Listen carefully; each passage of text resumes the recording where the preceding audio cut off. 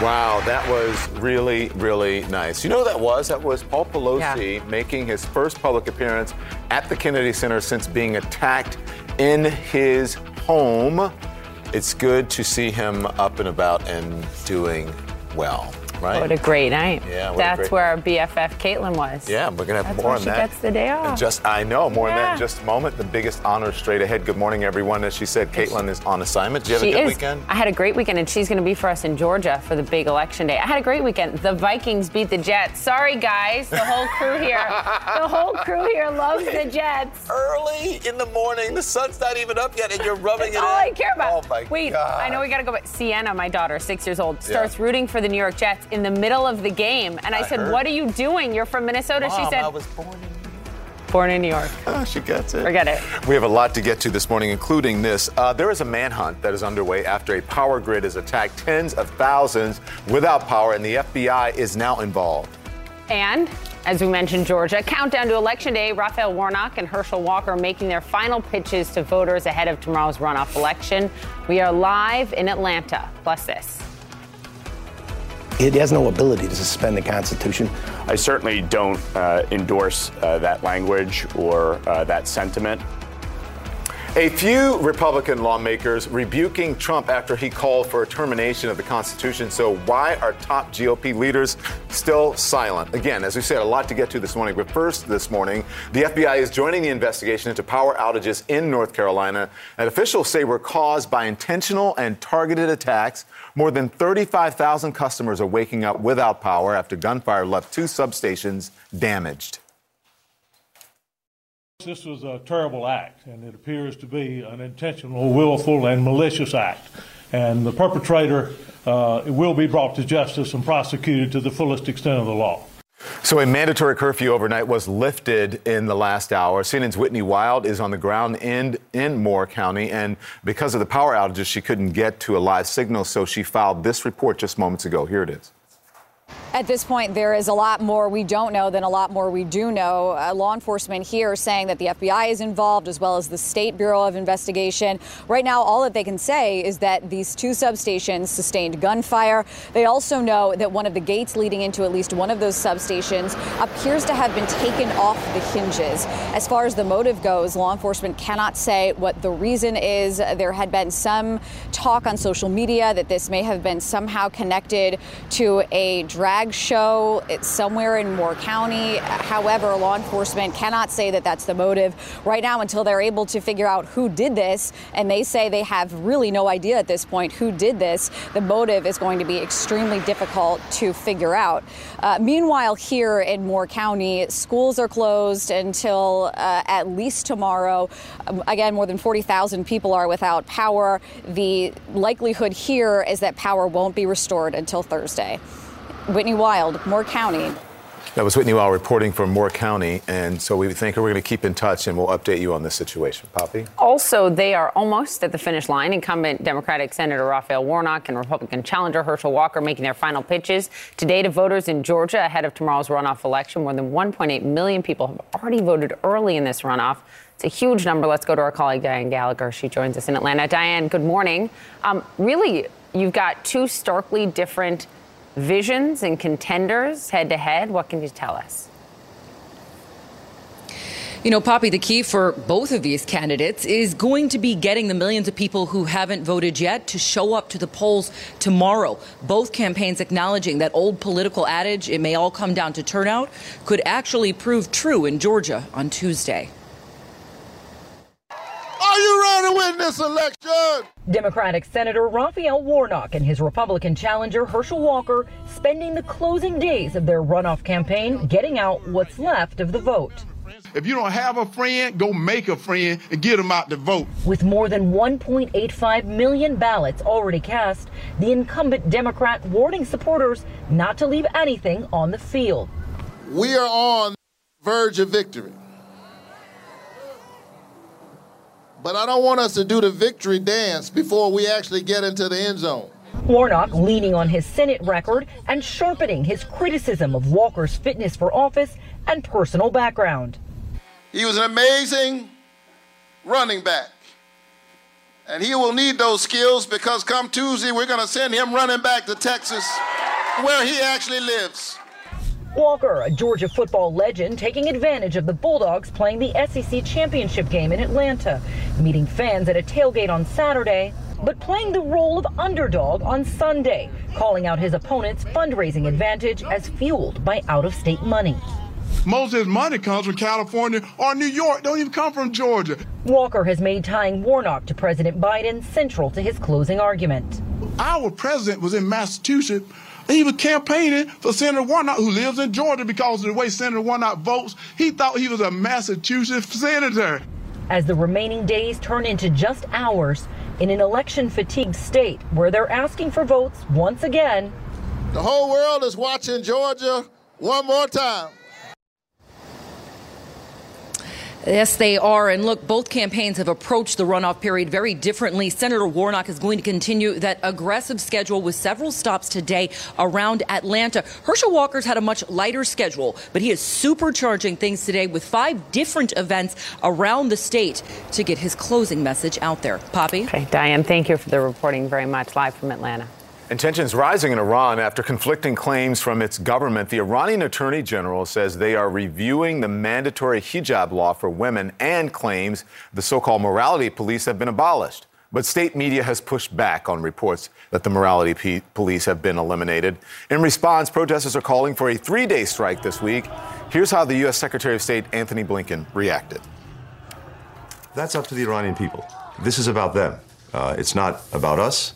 And what we've seen since the killing of Mahsa Amini has been the extraordinary courage of Iranian young people, especially women, who've been leading these protests, standing up for the right to be able to say what they want to say, wear what they want to wear. And so if the regime has now responded in some fashion to those protests, that could be a positive thing, but we have to see how it actually plays out in practice and what the Iranian people think. This is about them, and it's up to them. Straight now to CNN's Melissa Bell, live for us in Paris. Hello to you, Melissa. Who can we believe here? Good morning, Don. It is, as ever, the opacity of this regime, the fact that independent journalists can't function within the country that makes it extremely difficult to read what's going on. And I think we have to treat very cautiously the words even of the Attorney General. As you say, a series of remarks confirming that the mandatory hijab law is under review. That was the first thing that we heard on Thursday, with no suggestion, by the way, Don, about which way that's going to go, a relaxing or a tightening. But it was his remarks on Saturday in response to a reporter who asked whether the morality police that enforces it was going to be disbanded that really led to that speculation that that might be the case or part of that review. What he said exactly, more particularly, was that it was not something for the judiciary, but that it was disbanded from the place it had been launched. Now, that would be the Interior Ministry, who for now has not got back to CNN and either confirmed or denied that that's the case. And as you say, state media rather pushing back on the suggestion that that's even under consideration, Don. So, Melissa, are there any way that the quantity of how important the overturning, to quantify, I should say, how important overturning this hijab law would be for Iran, especially the women there? I think, Don, it would be a huge concession towards the protests because it's been such a fundamental demand. It was, of course, before these protests began and the death of Mahsa Amini, an important symbol of the oppression of women inside the country. Since then, it's become even more so. All those images, Don, of women taking them off, burning them, cutting their hair, that's become the symbol of what it's about. But I think it's important to note as well that even if that were to happen, and for now we just don't know, it's unlikely that would calm things down. If anything, what we've seen over the course of the now nearly 3 months of protest is these demands morph and become about much more than the rights of women. It's become a series of protests about poverty, about corruption, about the brutality of the prison and judiciary system, and in fact about the iron fist with which the regime has ruled Iran since the 1979 Islamic Revolution, Don. Yeah, right on. Thank you, Melissa Bell. Appreciate it. And now this. Well, now, who are the people in your neighborhood? In your neighborhood, in your neighborhood. That song, right? It brings back so many great Memories. Many of us remember Bob McGrath. We grew up with him as an original cast member on Sesame Street. Well, he died yesterday. He starred in the show's 1969 pilot. He was a regular fixture on Sesame Street for nearly 5 decades as the friendly neighbor Bob Johnson alongside Big Bird and a host of beloved other Muppets. Sesame Workshop shared a statement on social media saying that he embodies the melodies of Sesame Street like no one else, and his performances brought joy and wonder to generations of children around the world. Bob McGrath was 90 years old. Ahead, Roscoe Orman, who played the beloved character Gordon on Sesame Street, will join us live in studio. He's remembering Bob, who he calls a sweet, gentle soul. Oh. Well, stars gathering at the 45th Kennedy Center honors in our nation's capital last night. Also in attendance, the House Speaker Nancy Pelosi's husband, Paul.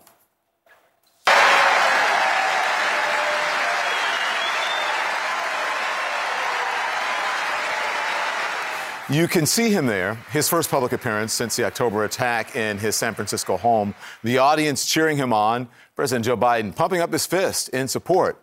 And ahead of the event, the president welcomed this year's honorees to the White House. They included George Clooney, U2, and Gladys Knight. Watch this.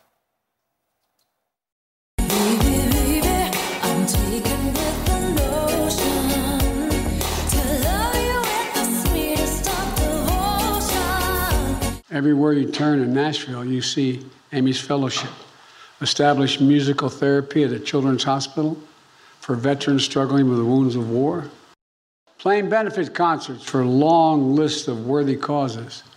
Amy calls music a soul-enlarging experience.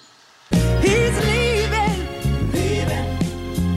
on that midnight train to Georgia. Gladys, your voice is spoken to what breaks our hearts, what tears us apart, what lifts our spirits, what brings us together, what makes us human. Gladys, you're truly one of the best things ever happened to any of us.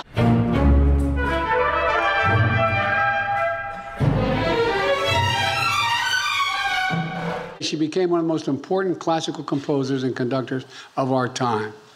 During the Civil Rights Movement, she co-founded the Dance Theater in Harlem, the country's first black classical ballet company.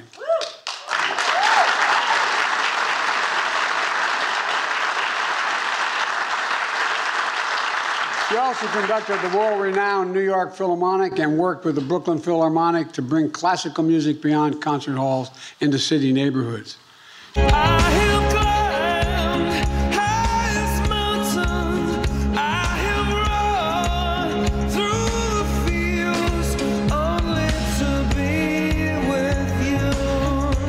From Sunday, Bloody Sunday to Pride in the Name of Love, to Ordinary Love, to One, the U2 has spoken and sung about the unspeakable cost of hate and anger and division.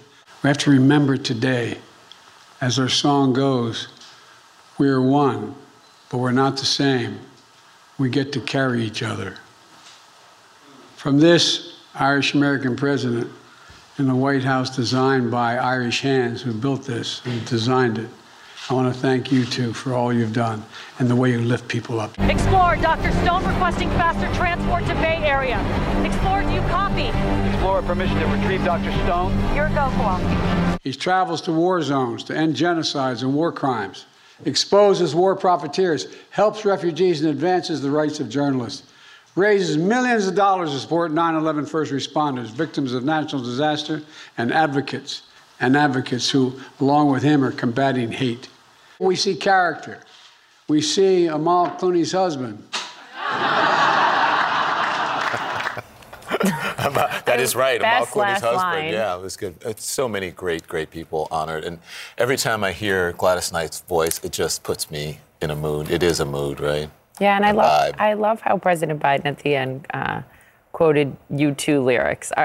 The CNN right this morning says slightly misquoting U2, but he says one life, but we're not the same. And he's talking about unity and just hoping whatever can bring us together is so needed right now. Amen to that, right? Amen to that. It was a great night. Yeah. Speaking of up next, Donald Trump taking his calls to overturn the 2020 election to an anti-democratic new low. Plus. I'm the police chief in Tampa. Oh, how you doing? I'm doing good. Okay. I'm hoping that you'll just let us go. Yikes, trying to use her position to get out of something? Well, why Tampa's police chief is in trouble this morning for doing just that during a traffic stop. More CNN This Morning to come after the break.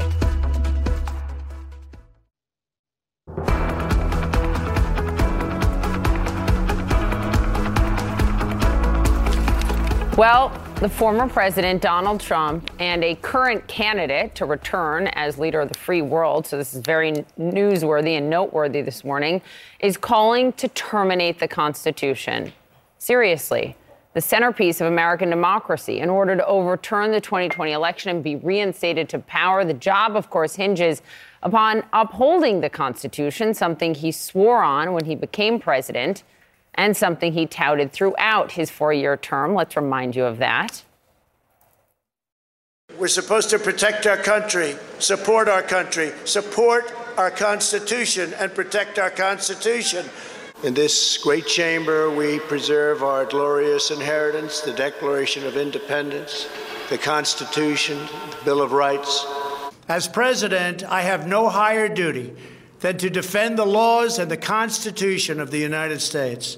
If you believe in justice, if you believe in freedom, if you believe in peace, then you must cherish the principles of our founding and the text of our Constitution. We will support, protect, and defend the Constitution of the United States. We believe in the American Constitution, and we believe in the rule of law. I stand before you today on the heels of a tremendous victory for our nation, our people, and our beloved Constitution. Beloved Constitution. House GOP leader Kevin McCarthy, who could be the next speaker, hasn't said anything about Trump's calls to terminate the Constitution. At least he hasn't said anything yet. But he has said that on the first day of the Republican-led Congress next year, they will read every single word of the Constitution, something Don reminded me of this morning. Joining us now, CNN senior political analyst John Avlon, CNN anchor and correspondent Audie Cornish. Thank you both for being here. I was actually speechless. I was speechless when I read it, and then watching Republicans try to respond to it on the Sunday shows, and some really came out, I think, in an important way and said that's basically ridiculous. Yeah. Which is table stakes for constitutional conservatives. Right. I mean, that's kind of required to be one. You have an interesting take that you think this is a response to his huge loss in the 11th Circuit last week. It is, but I've been thinking a little more, and I think I'm glad you played the January 6th clip, because that was a good example of Trump doing what he means. There's this whole idea of, do you take Trump literally or seriously? I think we all know now that he says what he means, and when he says these things, to believe it. One of the sort of memos that was unearthed after January 6th revealed that he had a plan to potentially seize voting machines, have the defense secretary go after voting machines. So this kind of language and way of speaking, it goes beyond rhetoric. That's sort of my takeaway at this point. Yeah. You had an interesting reaction to what you said, January 6th. They played January 6th, right? When we were. Well, I think beginning that mashup at January 6th just reminds you that people can invoke the Constitution while they're trying to shred it. Look, the reason this matters more than just a typical Trump bleat on Trump Truth Social isn't just that he's running for president. It's that the people who are still supporting him are backing this. Right, you can't do the separation anymore and say, well, watch what he does, don't listen to what he says. Don't take him seriously, not literally. All that, no, you can't say, I support the policies, not the person. If you're backing a lot of that on the Sunday show. A lot of that. Yeah. So if you're backing Donald Trump today, this is what you are backing. And you automatically give up any right to call yourself a constitutional conservative. Yeah. Well, this is the candidate you're backing is threatened to destroy it. I just want to read this again because as you said, Kevin McCarthy hasn't said anything, and there were people. I think there were too few Republicans who were saying. There were some, but there were too few Republicans who were saying. And then Kevin McCarthy said, on the very first day of the new Republican-led Congress, we will read every single word of the Constitution aloud from the floor of the House, something that hasn't been done in years. Yeah, that's from a week ago, and it sounds like he knows it needs to be done because the leader of the party doesn't really believe in it. One thing to think about is we're talking about high-level Republicans, establishment Republicans, elections and how they respond. If you sort through the sort of conspiracy patois of who Trump's trying to signal, one of the things they believe is that the elites collude to undermine the Constitution and have subverted the election. If you believe this entire line of thinking and go all the way down the rabbit hole, then what he says on Truth Social is perfectly in line with your worldview. That something has been done, it's corrupt, and therefore you should, by any means necessary, as we learned on January 6th, seek to correct it. Let's listen, guys, for a moment, just to how some Republican lawmakers responded on the Sunday shows. Here they were. Well, obviously, I don't support that. The Constitution is set for a reason. To protect the rights of every American. And so I certainly don't endorse that language or that sentiment. It's certainly not consistent with the oath that we all take. First of all, I vehemently disagree with the statement that Trump has made. You got to accept exact fact from fantasy, and fantasy is that we're going to suspend the Constitution and go backwards. We're moving forward. What's also interesting, John, you heard in the Trump mashup we played where he focused on the text of the Constitution. This Constitution is so important to the textualists that Trump wants to see win in the Supreme Court constantly, right? Just all of it. Yeah, all of it. Look, I mean, when Trump reads the word Constitution, it's like he's translating it from a foreign language in the teleprompter. So let's not take his teleprompter language too seriously here. But the other Republicans we saw yesterday, they contemned it, but gently. The simple thing to do is say, this is disgusting, un-American, and disqualifying for anyone who wants to be president. Well, they know it's disqualifying because the most recent midterm showed people rejected candidates who followed this path and style of rhetoric. But it's not even because it's bad politics. It's because it's the opposite of anything resembling patriotic principle. Use a great phrase, by the way, which I love, conspiracy patois. I mean, you could say this is a dog whistle, but it's not a dog whistle. The Bulwark had a great article over the weekend that said Donald Trump takes the Constitution to Fifth Avenue and shoots it. And nothing, but what did he say about what would happen if he did that on Fifth Avenue? Right. No one would care. His supporters wouldn't care. And if you consider yourself a super patriot and you cannot support this, and that's the thing, is a lot of folks will find a way to rationalize it or tiptoe around it, as we saw a lot of congressmen do. This isn't that. So what does this say about where we are? Maybe because last week, remember, we were here, and slightly the week before, saying, well, I can't. No, we're here every week. You should say that. Okay, but the same right on. Every Gosh, week. Audie, you make my Monday morning constitutional, and then we all go, who will speak up? And then there's silence. So, yeah, we do it every The single reason week. I was saying that is because we were talking about the dinner with Nick Fuentes, right? And then people saying, well, I don't know, why did the... Gosh, it was only a week. That was only a week. That was only a week ago. Right. That and then this. And now this. 2024 is going great. But remember, you're talking about people, and as you're talking about the Washington media, as you're talking about Washington, the establishment. Right now, Trump is completely doubling and tripling down on the most hardcore of his supporters, many of which showed up on January 6th and overran the Capitol.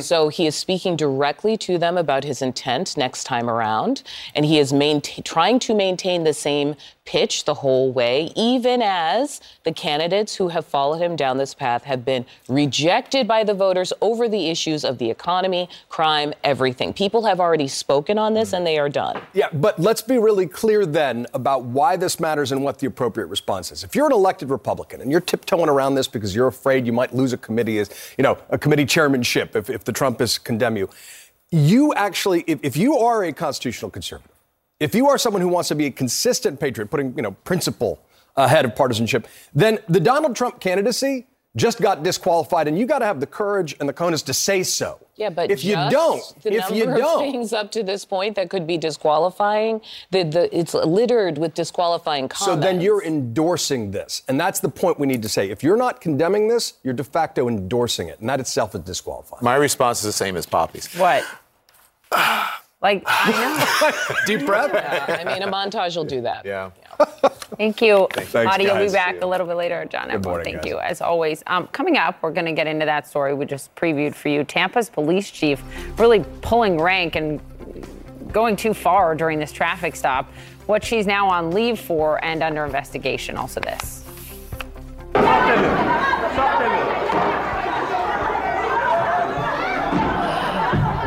Wow, Senegal's parliament, did you see that? Looking more like a WWE smackdown. What led to the lawmakers brawling? My goodness.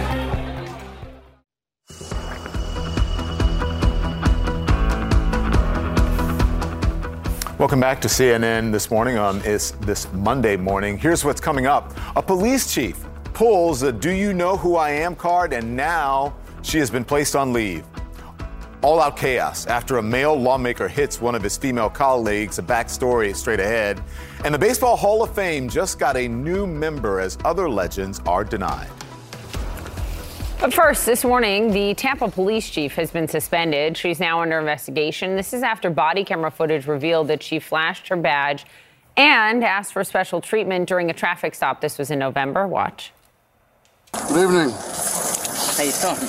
Good. I'm Deputy Jacoby of the Sheriff's Office. Stopped you because you driving tag or unregistered vehicle with no tag on it on the roadway. Yeah, we went to the club. It was closed, so we went over and picked up some. Is your camera on? It is. I'm the police chief in Tampa. Oh, how you doing? I'm doing good. Okay. I'm hoping that you'll just let us go tonight. Oh, okay. Yeah, I'll say now that you say you look familiar, so. Yeah, I'm sure I do. Okay. So, all right, folks. Well, have a good night. Staying over here in East Lake Woodlands? We live in East Lake Woodlands. Yes. Okay. All right. Well, it's nice to meet you. So, I'm Deputy Jacoby. Okay. Same here, my friend. All right. Take care of yourself. All right, Sorry take care. to bother you. All right, no worries. No worries. Like I say, we have a lot of problem with the golf carting around here. You know, everybody gets out. We don't normally come out. We but never the club come was out. closed, We so we saw never, we went up to the Greek place to get some food. Gotcha. Okay. All right. All right, then we'll take care. And it was nice meeting you. All right. Oh, all right. You ever need anything, call me. Okay. Serious. All right. Appreciate that. Thank you. Yes, ma'am. You're welcome. Thank you for your service. Thank you for yours. Thank you. So, take care. Let's go to CNN's Leila Santiago in Miami. So I wonder if she's responding this morning. Yeah, she absolutely is. You know, that exchange was less than 2 minutes long in which she says, "I'm hoping you can let this go." That's exactly what happened. But I want to point to the very first thing that you hear her say when she asks, "Is your camera on?" And the deputy says, "Yes," because that's key in her response. Let's go straight to the statement that she gave, which we can read together, in which she says, "In hindsight, I realize how my handling of this matter could be viewed as inappropriate, but that was certainly not my intent. I knew my conversation was on video, and my motive was not to put the deputy in an uncomfortable position." She has since apologized for what she called poor judgment in having that golf cart out there. And she's also said that she has called the sheriff's office to offer to pay for any potential fines associated with that, Poppy. So then, I mean, she's off duty, right? Suspended, being investigated. What comes next in that investigation? Is it a real question of if she's going to have to step down? Well, she is now on administrative leave pending an investigation. So we'll have to wait and see what the results of that investigation are. But the mayor, let's see what the mayor is saying. Read that statement with you, saying, "We hold everyone accountable no matter their position, and this behavior was unacceptable. Chief O'Connor will go through the due process and face appropriate discipline." Now the assistant chief is now acting chief. So much of this, Poppy, is a wait and see. Let's see where this investigation takes them. Okay, Leila Santiago reporting from Miami. Thank you. An all-out brawl between lawmakers. Where this happened, we'll tell you next, and what sparked the chaos. My goodness. Plus, a rogue wave slamming into a cruise ship, leaving one dead and others injured. What we're now learning, that's straight ahead.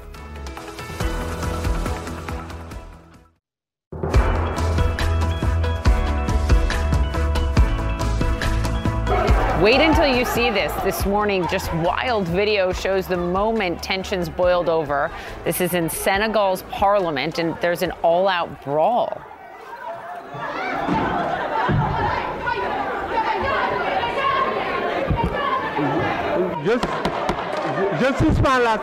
This brawl on the floor of their parliament came after a male lawmaker from the opposition party walked over and slapped one of his female colleagues from the ruling party during a budget presentation. The fight was apparently started when one lawmaker criticized the idea of the country's president seeking a third term in office, but that is not what we should be seeing, to say the least, on. Right on, Poppy. Well, this morning, an American woman is dead.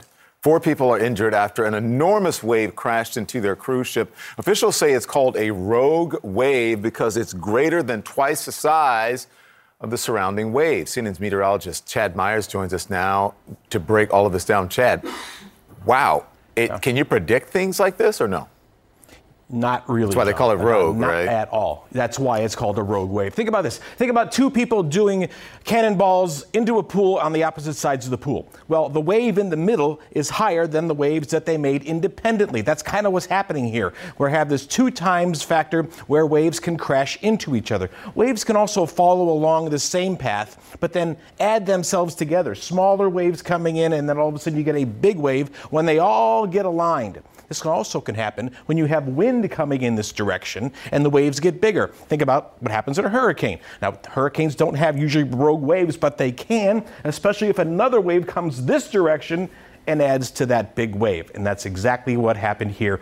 The cannonball, I think the talking about that with one side and the other side, and all of a sudden the splash is bigger in the middle. That's exactly how rogue waves happen. Now, there can be currents involved. There can be other wind directions. There can be 2 separate storms sending waves in opposite directions. So a lot can go on here. Don. Yeah, the ocean can be very unpredictable. Thank you very much, Chad Myers. Appreciate that.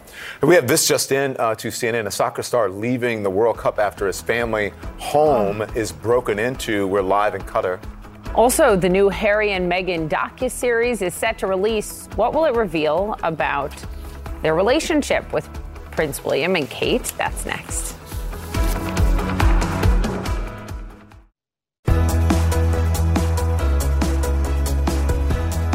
Okay, the royals, a lot of attention being paid to the release of a trailer for the much-anticipated Netflix docuseries Harry and Meghan, which promises a more intimate look into the lives of the Duke and Duchess of Sussex. I had to do everything I could to protect my family.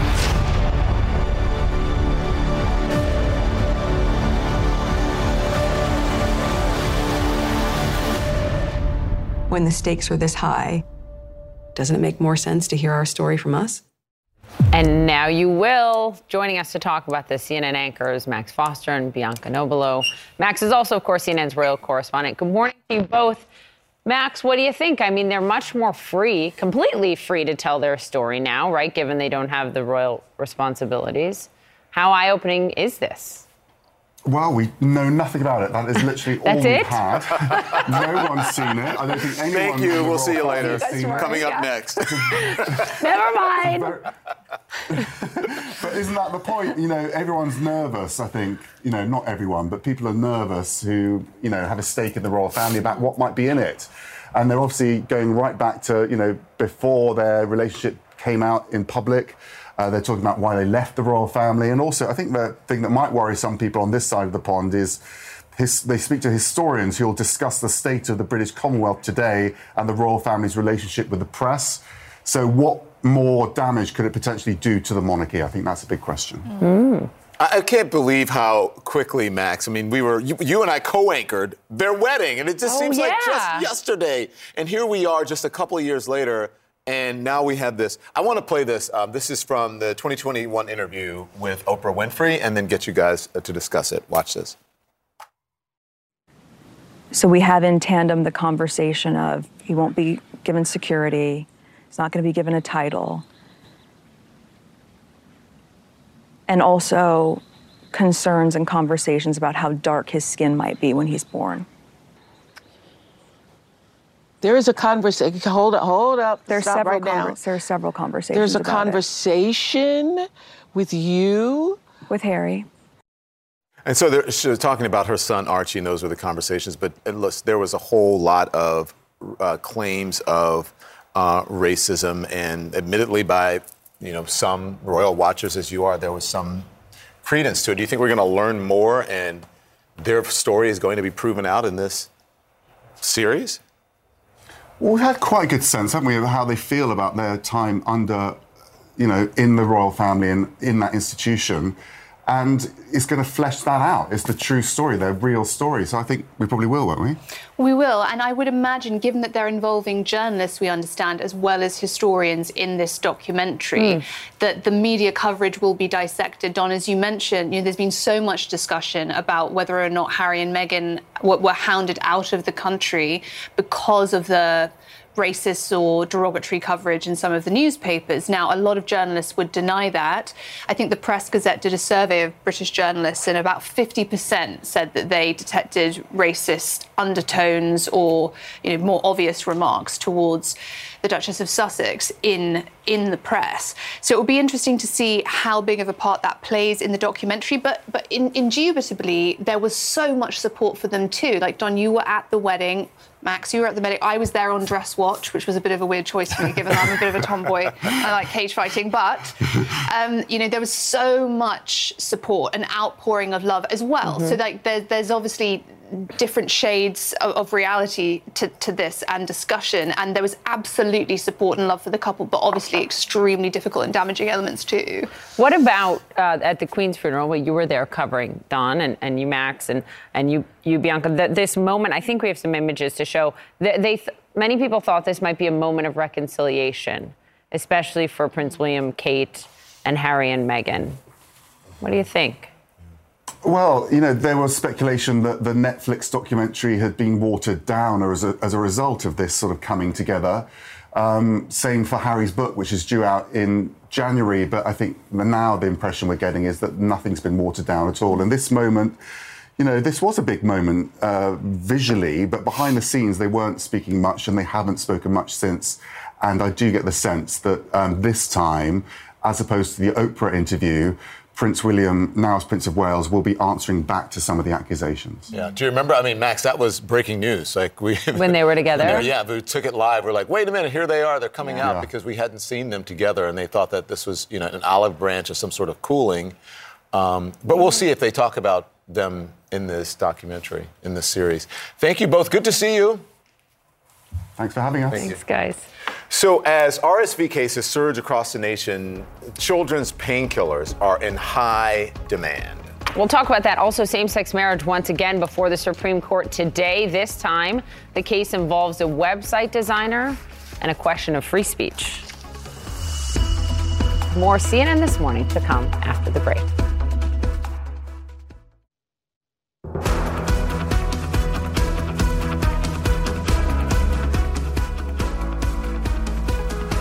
This morning, excitement at the World Cup as rising star Kylian Mbappe leads France to the quarterfinals with a decisive victory over Poland. Mbappe now has 9 World Cup goals altogether, which is as many as soccer great Lionel Messi and more than media darling Cristiano Ronaldo. Our Don Riddell joins us live from Doha, Qatar, with more.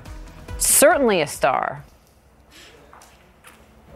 Absolutely huge star. And of course, this is not his first rodeo. Remember, when he was just a kid, he played in the last World Cup, scored 4 goals on that occasion, and led France all the way to the title. And this time he's got 5 goals in 4 games, and he's playing like a leader out there.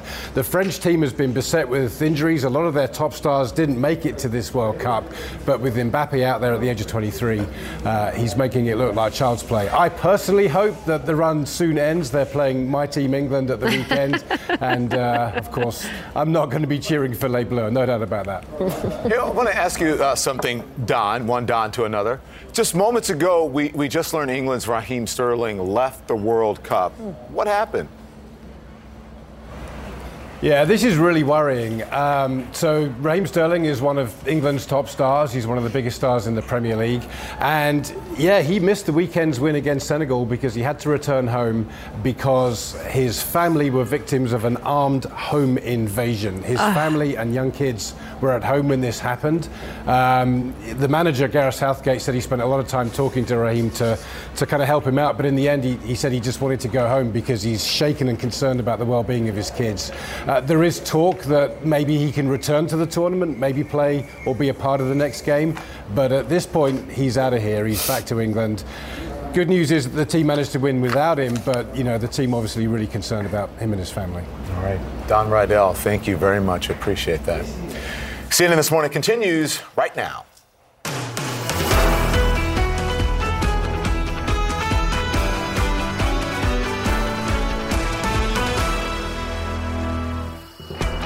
everybody's made the stepped up to acknowledge or accept it.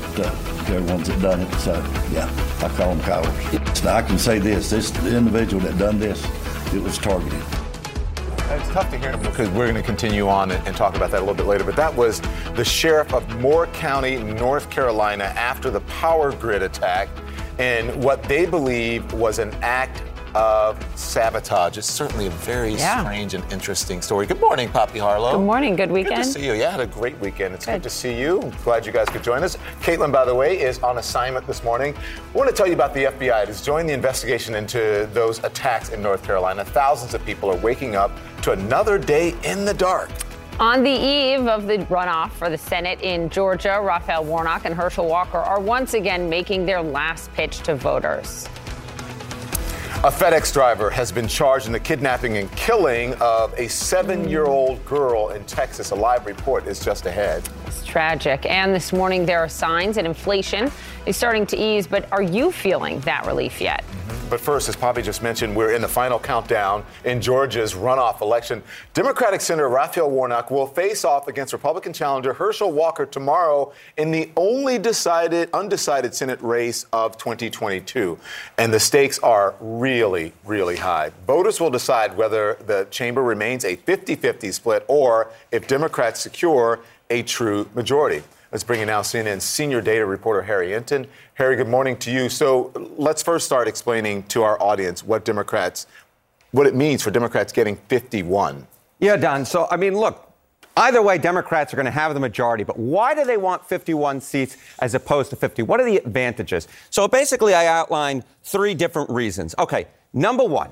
It lessens the chance of a tie. Why is that important? Because essentially a tie in a committee requires a discharge vote for the full Senate. This slows down things. And obviously, if you're trying to rush through a bunch of nominations, judicial nominations for the lower courts, you want to get as many of them through as possible, as fast of a manner as possible. So that's number one. Let's talk about number 2. Okay, it's easier to keep a coalition together, right? Right now, the wings of the party have a lot of power because if Democrats lose just one senator on a vote and Republicans all stay together, it means Democrats don't have a majority. So essentially, if you have 51 seats, it means that the wings, either the moderates or the left's wing, have less power. And also, you can lose a senator, say, a pet cause that they may have on some particular issue. Number 3, I think this one's rather important. Someone can actually miss a vote, right? At this particular point, if all the Republicans stick together, you basically have to rush in Kamala Harris, the vice president, in order to break that tie. If, in fact, you have 51, Harris doesn't always need to be on standby because you can get a majority with just your senators. And the other one is that, look, if, let's say, God forbid, a senator gets sick or is indisposed for some reason, you can still have a majority even if one senator has to miss a vote for any particular reason. That's why President Obama was saying, stumping for Warnock, it means so much, just one extra seat. We know like 1.89, is that right, million people have voted early in this runoff in Georgia, but still a lot yet to vote tomorrow. What's the state of the race one day before the primary? Yeah, so, look, at this particular point, you would rather be Warnock than Walker. Why? Okay, if you look at the general election result, even though Warnock did not, in fact, get a majority, he still got more votes than Herschel Walker by about a percentage point. If you looked at our poll last week, what did we see? We saw that Warnock was +4. So it was a tight race, but Warnock with an advantage. And you were speaking about that early vote, right? It's down overall compared to the general election, but it's less white, it's younger, and those voters that have cast a ballot so far are more likely to have voted in Democratic primaries in the early vote period for the runoff than the general election. So right now, you'd rather be Warnock than Walker, but still, it's too close to call.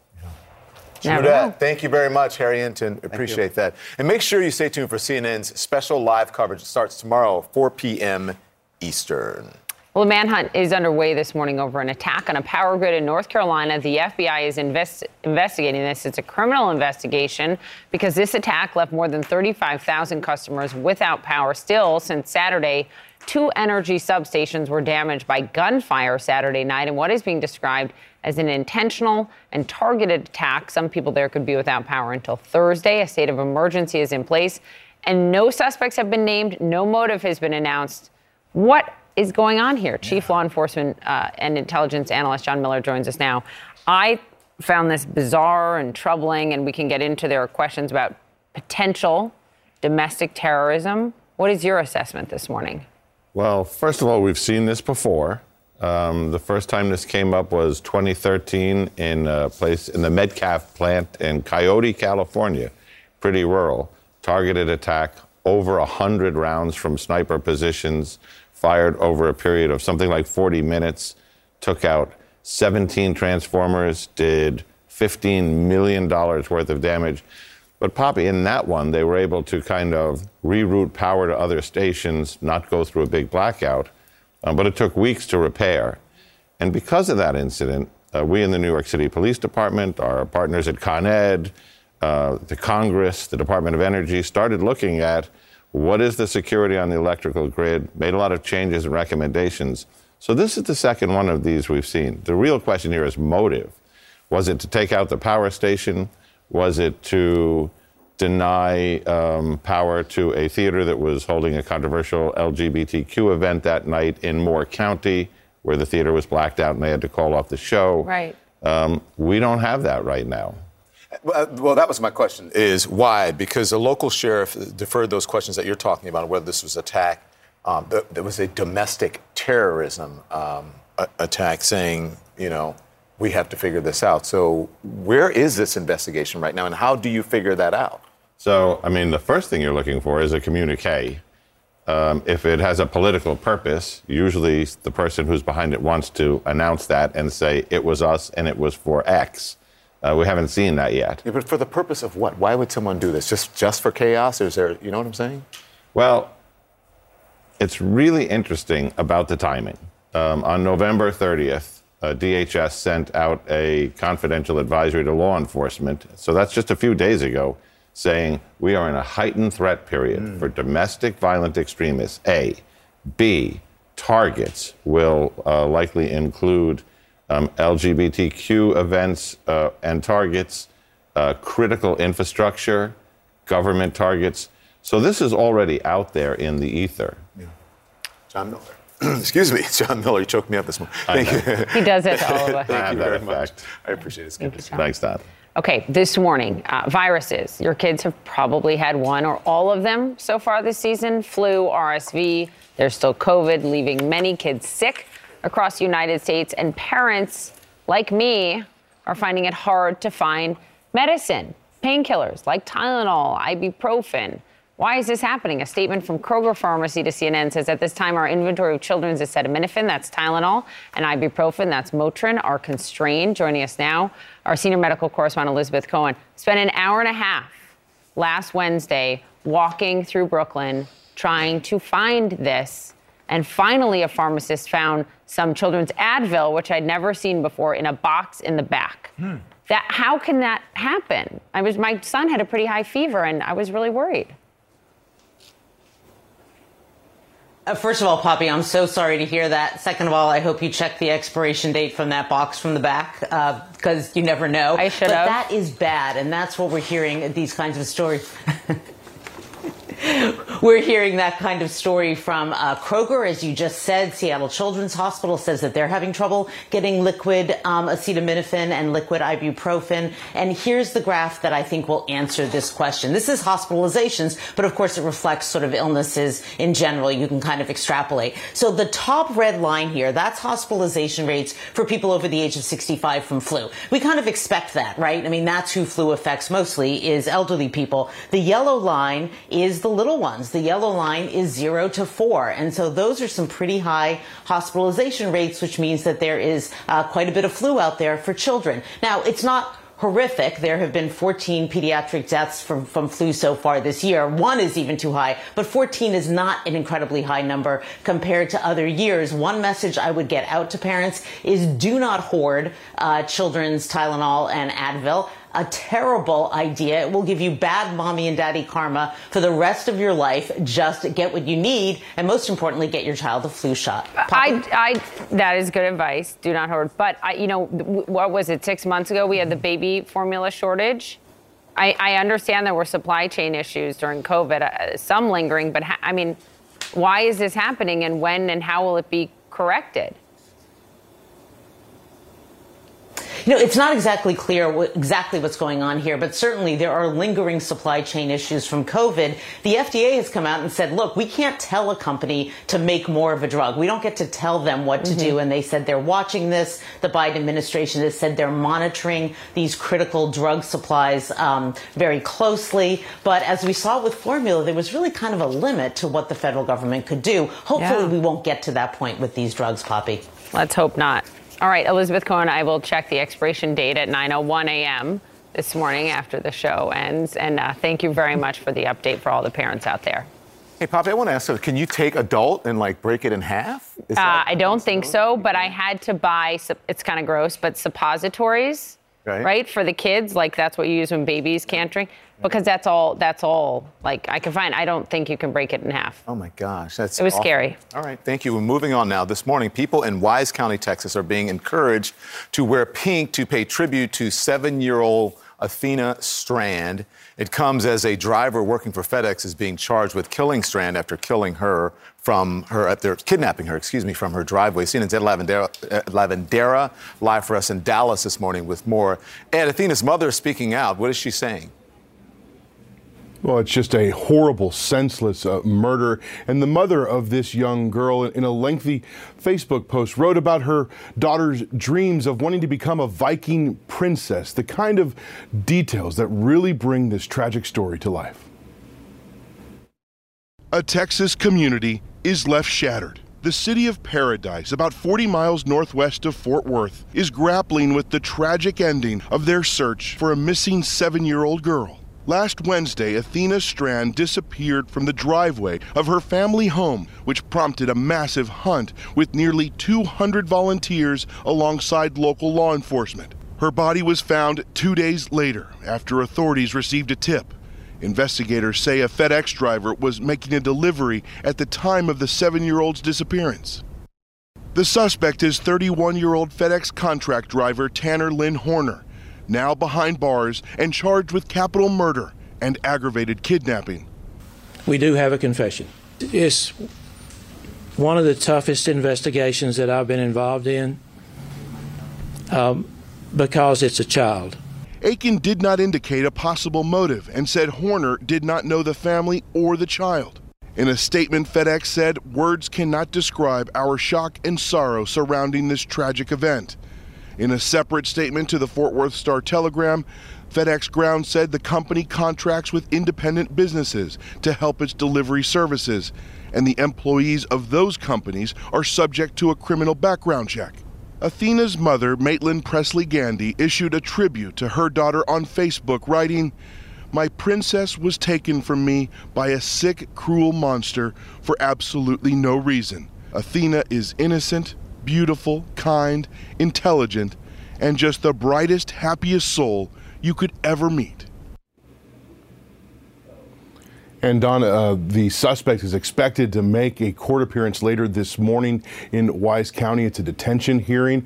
And those closest to this family say that Athena's favorite color was pink. And as you mentioned off the top, people across Wise County encouraged to wear pink today. In fact, almost 24 school districts there in Wise County have recommended to students to wear pink in honor of Athena today. A horribly tragic and horrifying story. Don? Yeah, you're right about that. Thank you, Ed Lavandera. We appreciate it. Now to a story, first on CNN. The second gentleman, Doug Emhoff, will convene an anti-Semitism summit at the White House on Wednesday. It will bring together leaders of 13 different Jewish organizations. Emhoff is the first Jewish spouse of a president or vice president. White House aides say that the event takes on even more significance following a series of anti-Semitic comments from Kanye West, as well as the revelation that the former president, Donald Trump, hosted West along with white nationalist and Holocaust denier Nick Fuentes at a dinner at Mar-a-Lago last month.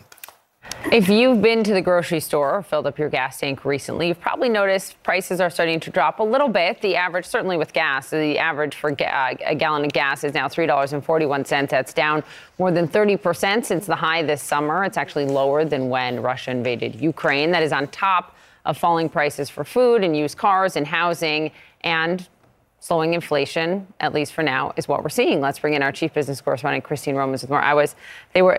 Don was like, it's your read. And I was reading this to bring to you. I was like, you're next, Bobby, you're next. I was actually paying attention. The Washington Post, here's the first paragraph of their big above the fold story on inflation. The price of gas is dropping like a rock. Chicken wings are suddenly a bargain, and retailers are drowning in excess inventory. My groceries still feel a lot more expensive. It's too soon to declare victory over inflation. Okay. And I think the takeaway here is that inflation is moderating, and that is what we want to see. For example, gas prices, best place to see that in gas prices. It's down almost below where it was a year ago, and that's real relief for people. You look at some of these other categories, chicken products, you're going to start to see promotions and discounts in chicken products because they've managed some of their supply problems from 2021 and their demand problems, and they've got a hold of that imbalance there.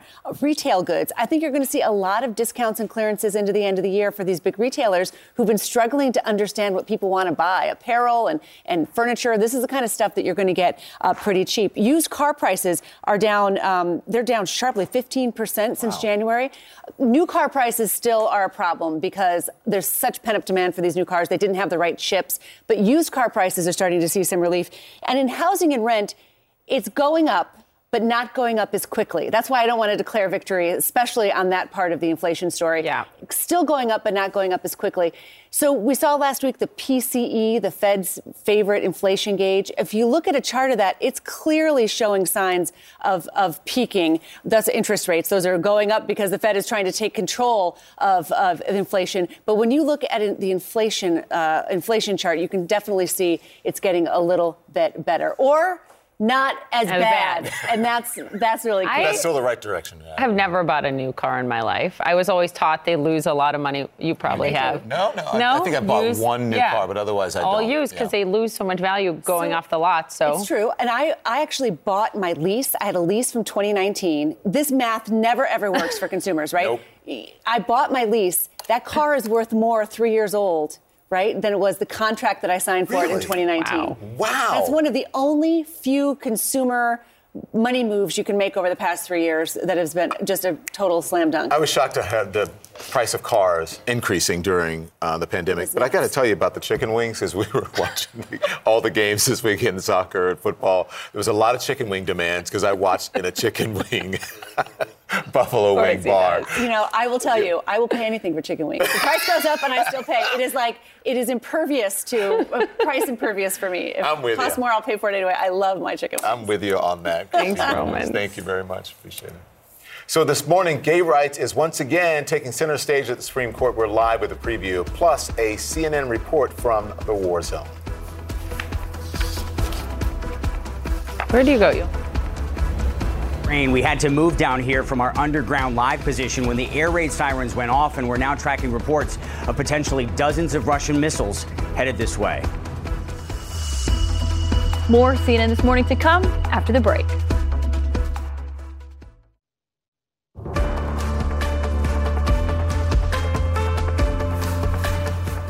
U.S. intelligence experts say fighting in Ukraine is expected to slow in the next few months, but not end, of course. Ukrainians are still bracing for new attacks on their energy grid as temperatures drop. Russian troops are focusing their strikes on the eastern Donetsk region.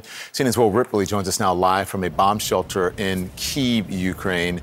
Listen, they're confident about, at least the U.S., that the fighting will slow over the winter, but I understand you had to go to safety this morning? Yeah, that's not necessarily the assessment here in Ukraine. And certainly what we are experiencing right now, we don't know what exactly is happening. So let me just lay out what has been happening. We have a live position up towards the top floor of this hotel looking outside. We heard the air raid sirens go off, followed by reports of potential incoming Russian missiles. We're talking about a potentially large amount, dozens of missiles incoming, headed in this direction. And so we and all of our staff have moved down to this bomb shelter, several stories underground. We're basically adjacent to an underground parking lot. So they basically converted this area, but it's reinforced with concrete. It is safe for us to broadcast from here. And now we wait for information about what exactly may be happening, because the last attack that happened 12 days ago, Russia launched more than 70 missiles, and the Ukrainians shot down more than 50 of them. They had an incredibly high success rate, but still around 20 of those missiles hit their targets. And those targets, unfortunately, these civilian power infrastructure they've just been rebuilding, trying to get the lights back on, the heat back on for people across Ukraine. If indeed we are in the front end of another attack, or if that attack comes later, it's very much bad news for families that are struggling with temperatures plunging here. In Ukraine, winter is coming. In the capital, Kyiv, the foreign minister warns snow won't be the only thing falling from the skies. We are anticipating another massive missile attack by Russia. And the goal of this attack is to bring total destruction to our energy system.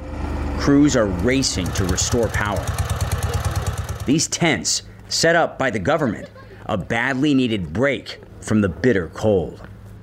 At this fast food place, braving below zero temperatures at the outdoor grill keeps the doors open when the lights are off. Some customers said they only want to come when there's no power because the food tastes so much better. We're just Ukrainians, she says. That's our secret ingredient. Another secret for surviving dark times: candles, a good cry, and prayer. When you come here, what do you pray for? We pray for peace, for the war to be over, she says, describing the hardship of life without electricity. But then I come here and remember how much time we spent hiding in basements. Hiding from Russian soldiers who occupied and terrorized their town, Bucha, the site of what Ukraine calls unspeakable war crimes. If you didn't know what happened here, this could be any church in any quiet Kyiv suburb until you look closer and notice the bullet holes and this cross marking a mass grave for more than 100 men, women, and 2 children. Like 5 of Vera Goychuk's neighbors. What did it sound? It was a cluster bomb. A cluster bomb. A cluster bomb. Bullet holes in her children's bedroom windows. After living through the hell of the Russian occupation, she can handle living without power. And what is the real problem is there is no electricity, we don't have any connection. So I have kids, and if something wrong, I cannot even call to the hospital and call emergency. She tells me when the power goes out, she loses cell phone service and internet. But then... Oh my God, it's a miracle. Is that the lights coming on now? Yes, yes. The first place she goes, this is the kitchen. Coffee, that's your number one priority. Yes, it's my number one. She's grateful for the little things in life. It's a moment of happiness. Grateful just to be alive. That's it. And you can understand the sentiment when people are living for the last 9 months under the constant threat of Russian missiles raining down on their homes. They hear the air raid sirens. They go off so much. A lot of people are really immune to it. But this time, given all of the reports that are coming in about what may be happening here, a lot of people here in Ukraine hiding in their basements, wondering if the lights are going to be knocked out and when they're going to be able to do things that we take for granted, like have a hot cup of coffee at their house, in their kitchen. Will Ripley live in Kyiv for us this morning. Thank you very much for that. You know, it is a debate across America. Should black Americans receive reparations for the sins of the past? Some states and cities starting to make it a reality.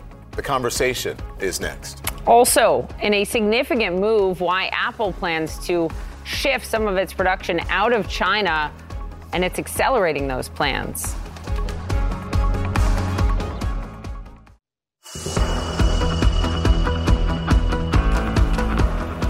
Welcome back to CNN This Morning. Coming up, the Supreme Court, the justices will hear arguments today in the case of a website designer who refuses to make websites for same-sex marriages because of her religious belief. We'll take you inside the High Court for that. We are also hearing for the first time from the surviving roommates as the killer of 4 University of Idaho students remains at large this morning. And Paul Pelosi was there last night in attendance at the Kennedy Center honors, his first public appearance since being brutally attacked in his home. But first, this is a very interesting debate that America is having right now, whether descendants of slaves should be paid reparations. Well, today, Providence, Rhode Island is taking a key step in releasing funds for its program. The city's mayor approved a $10 million budget plan just last month after more than 2 years of research. The program does not include direct cash payments to descendants of enslaved people. We'll talk about that.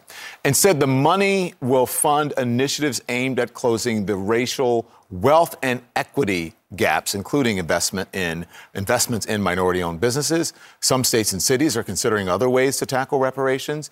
California, for example, has a task force looking into whether to handle the funds like Providence or to give direct payments to eligible individuals. A member of the group told the New York Times, "We are looking at reparations on a scale that is the largest since Reconstruction." So the massive effort just after the Civil War to reorganize southern states and integrate newly freed enslaved Americans into society. So then how do you articulate this? How do you put it into perspective? How do you calculate and pay reparations? And who exactly would be eligible? Those are massive questions. Experts have tried to estimate the amount of money enslaved people should have been paid, but the numbers, they vary widely here, okay? They go as low as $17 billion. To as high as almost $5 trillion. But the most often quoted figure is even higher at $97 trillion. That said, documentation of ancestry can be incredibly difficult to find. So it is a problem if reparations are limited to descendants of the enslaved. Some argue that limiting reparations to the descendants of enslaved people ignores the weight systemic discrimination has had on black wealth in the aftermath. Now, according to the Brookings Institute, the median wealth of a white household in 2020 was about $188,000. That is 7.8 times more than the average black household at about $24,000. In 2019, the home ownership rate for white Americans was about 73% compared to 42% for black Americans. And that is before even discussing whether reparations are more effective as direct payments or as investments available to black communities. It's not as simple as just giving a check. We have to also look at reconstructing systems so that we have equality of opportunity. There's so much that goes into the concept of reparation. How does the total landscape change? That's really my question. And, you remember the old word tokenism, and I don't think this meant to be that at all. I'm not saying that, but it could turn out to be that. So with me now, Chinjerai Komanika, Assistant Professor of Journalism in the Arthur L. Carter Institute of Journalism at NYU, and CNN political commentator Errol Lewis, a columnist at New York Magazine and the host of the You Decide podcast. So good to have both of you on. Thank you very much. Good morning to you. Morning. I'm kind of surprised that we're even at a point now where we're discussing this as something that is seriously happening. What say you, Errol? Well, I think it's long overdue, obviously, and it's really fascinating to see what the results of the George Floyd protests have brought, because that was really the spur, I think, for this latest round of coming to terms with it's so many different institutions and jurisdictions are trying to sort of figure this stuff out. You have places where it's relatively contained, like Georgetown University, where they had, in the 19th century, sold off 272 enslaved people to pay off some debts. And they now have said that the descendants of those particular people can go tuition free. And they're going to put some money into a fund for them as well. That's relatively contained. Then you have these broader questions like what they're grappling with in Rhode Island and in California. It raises really interesting and important questions. And so whether it's at the lower end of just, placing a marker, renaming a street, taking down an offensive monument, or at the higher end of actually trying to calculate financial reparations, it's a long overdue conversation. Well, it is interesting because the conversation is not more around, there are still people who are saying, no, it shouldn't happen, this should never, right? It's not. But this is a conversation about how you do it because it's actually happening, Chinjerai. Look at the questions. Respond to that, and I got another question for you. Well, one thing I want to say is, look, I understand why this issue is, people say it's a divisive issue, right? I mean, everyone has to work hard to get what they've gotten. But I think not enough people are aware of the way, when you look at those discrepancies that you named, the discrepancy in median household income. You can put that back up. Home ownership for white Americans, 73%. Yeah, when you look at Americans, home ownership, the report identifies that predominantly white school districts get $23 billion more than, other kinds of districts. These have something to do with history. So I think the thing that a lot of advocates for this say is that it's actually the inequality that's divisive, not the efforts to repair it. Explain that. What do you mean? Well, it's hard for many people who are still feel like they're doing ongoing harms. The report and I hope people actually go to the report, by the way, because this is one of those areas where I think it's very vulnerable to misinformation. So I hope people actually go and read the report. And one of the things that they say is some of these harms, inequality, things to do with, segregation and housing are ongoing. And, I think that it's hard for people to feel like they have a real stake in America, like this country's moving forward on democracy, if we're not addressing some of those harms. Let's talk about this, Errol, because you mentioned it before. The questions are whether there should be direct payments as opposed to programs. So what's the decision here? How do you decide which is better? I think you have to go case by case, jurisdiction by jurisdiction. There are remarkably good records. If you want to find actual descendants of enslaved people, it's not all that hard. My sister Ellen, who's watching now, is our family historian. She's traced in our side, on my mother's side, down to a particular county in North Carolina to a particular plantation. If you look at the 1860 census and the 1870 census and the 1880 census, there's a lot of information about who was enslaved. And so if you wanted to go that route, you could. If you wanted to do something broader, it starts to get complicated. It gets remarkably complicated very quickly, Don, because if you wanted to sort of develop an area, well, what about gentrifiers or others who happen to be living there, who had nothing to do with any of this, who, literally got off a boat, 90 days ago, and they start to benefit from some of that. It starts to get really complicated, and it was complicated right from the very beginning. In 1865, it was as clear as possible when General Sherman issued his special order saying we're going to take, 400,000 acres and give it to people right now who had been enslaved. Even that got wrapped up in controversy politically and was canceled before it could be implemented. But we've done complicated and controversial things before, is the old saying, right? The cliche, you can walk and chew gum at the same time. These are things that we can figure out. But here's the thing, the questions about who should be, by the way, you said your sister's Ellen? Yes. Right. Those records aren't always available because I've had my ancestry traced, and sometimes you need, a Henry Louis Gates, someone who can dig into this and go back and find it. Yeah, right? To go back and dig into it. But the question is about who should be eligible. For example, the California Commission narrowly voted to suggest that only descendants of the enslaved black people were eligible. That's difficult. Talk about that. Yeah, this is a really complicated aspect of this because there are some specific kinds of harms that certain groups of people have experienced, and we want to make sure to address that. I mean, I think one thing to look at is that we should think of this as a beginning to, like, as you mentioned, I mean, for the first time, we're really talking about repair in a serious way.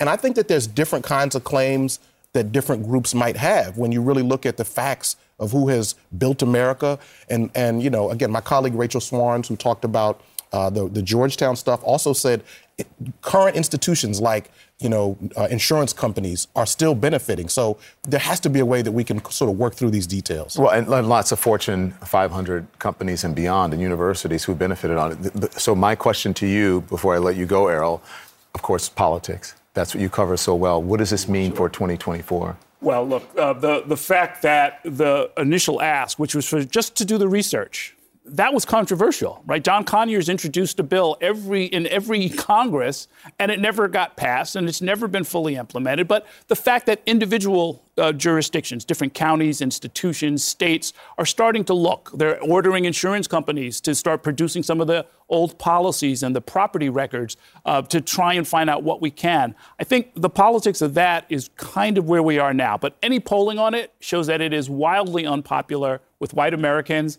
very popular with black Americans. No surprise there. And there we go. Divided again. Thank you very much, Indra. Thank you, Errol. I appreciate it very much. Straight ahead here on CNN this morning, same-sex marriage is once again going before the high court.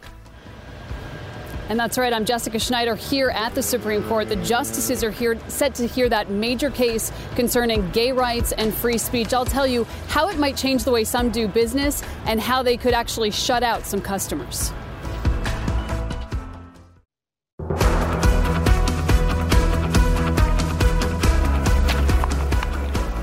This morning, the Supreme Court is taking up a really significant case. This is a major case over LGBTQ rights and free speech. It is brought by a Christian graphic artist who makes websites, who says it violates her faith to make wedding websites for same-sex couples. Our Jessica Schneider is live at the Supreme Court with more. Jessica, good morning. Such a significant case with a very different makeup of the court since the last time they heard a similar case. That's exactly right, Poppy. The Supreme Court here today and in the coming months here, they could really determine whether certain businesses can refuse to serve same-sex couples. As you referenced, it was just 4 years ago that the Supreme Court actually sided with a Colorado baker who refused to make wedding cakes for same-sex couples. That case, though, was on very narrow grounds. It only applied to that baker. This case, however, could turn out to be much more broad, and it could really change the way people do business. Gay rights is once again taking center stage at the Supreme Court. At the same time, Congress is poised to pass legislation ensuring federal benefits for same-sex couples, as amended, has passed, and requiring states to recognize gay marriage. But while Congress is expanding gay rights, some court watchers worry the conservative majority at the high court could roll back protections. Compared to where we were as recently as 4, 5, 6 years ago, I think this is a court that's going to be far less sympathetic to gay rights issues. This morning, the court will consider whether certain business owners can refuse to work with same-sex couples. It's a case being brought by Colorado website designer Lori Smith. The state of Colorado is forcing me to create custom, unique artwork, expression, communicating and celebrating a different view of marriage, a view of marriage that goes against my deeply held beliefs. Smith openly declares on her site that she is selective about the website she'll design, and she wants the Supreme Court to rule that she does not have to comply with a Colorado law that prohibits businesses from discriminating against same-sex couples.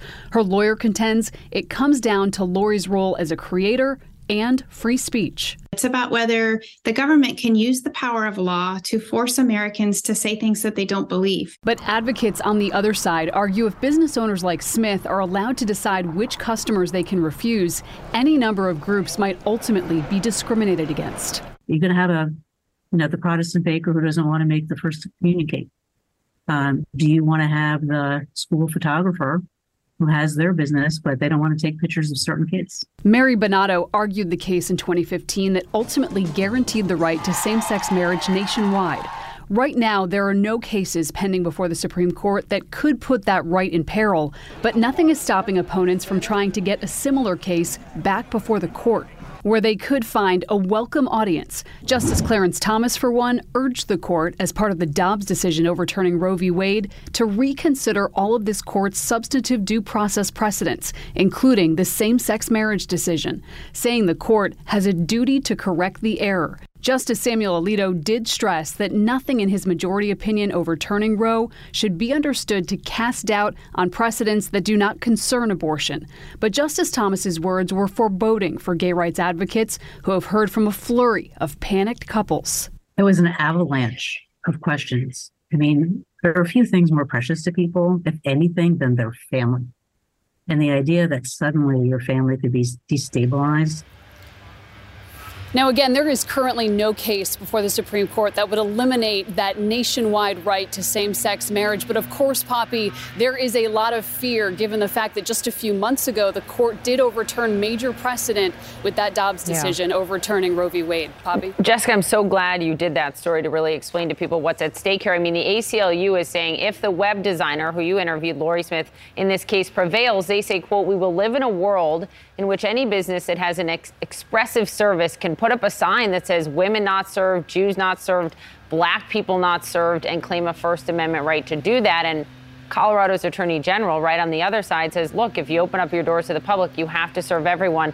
What I think is different this time, is it in the last case 4 years ago, the court actually didn't decide on that core issue. But I wonder if it will now.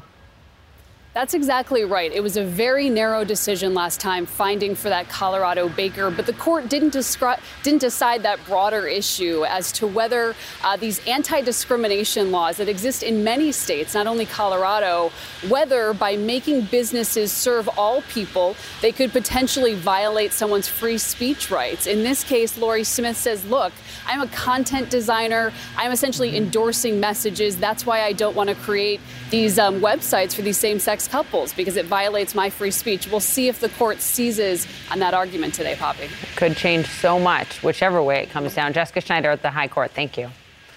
All right, so we're going to take you next inside of Fans Only, OnlyFans, I should say, where sex sells.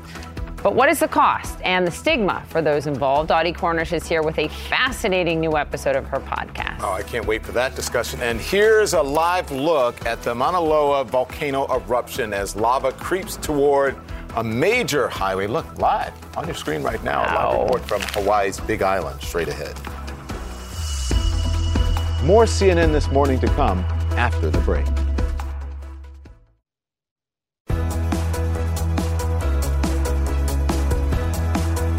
Okay, so it started out as a subscription-based website for celebrities and creators to make money for their content. Now, partly because of pandemic lockdowns, OnlyFans is a big moneymaker for adult creators.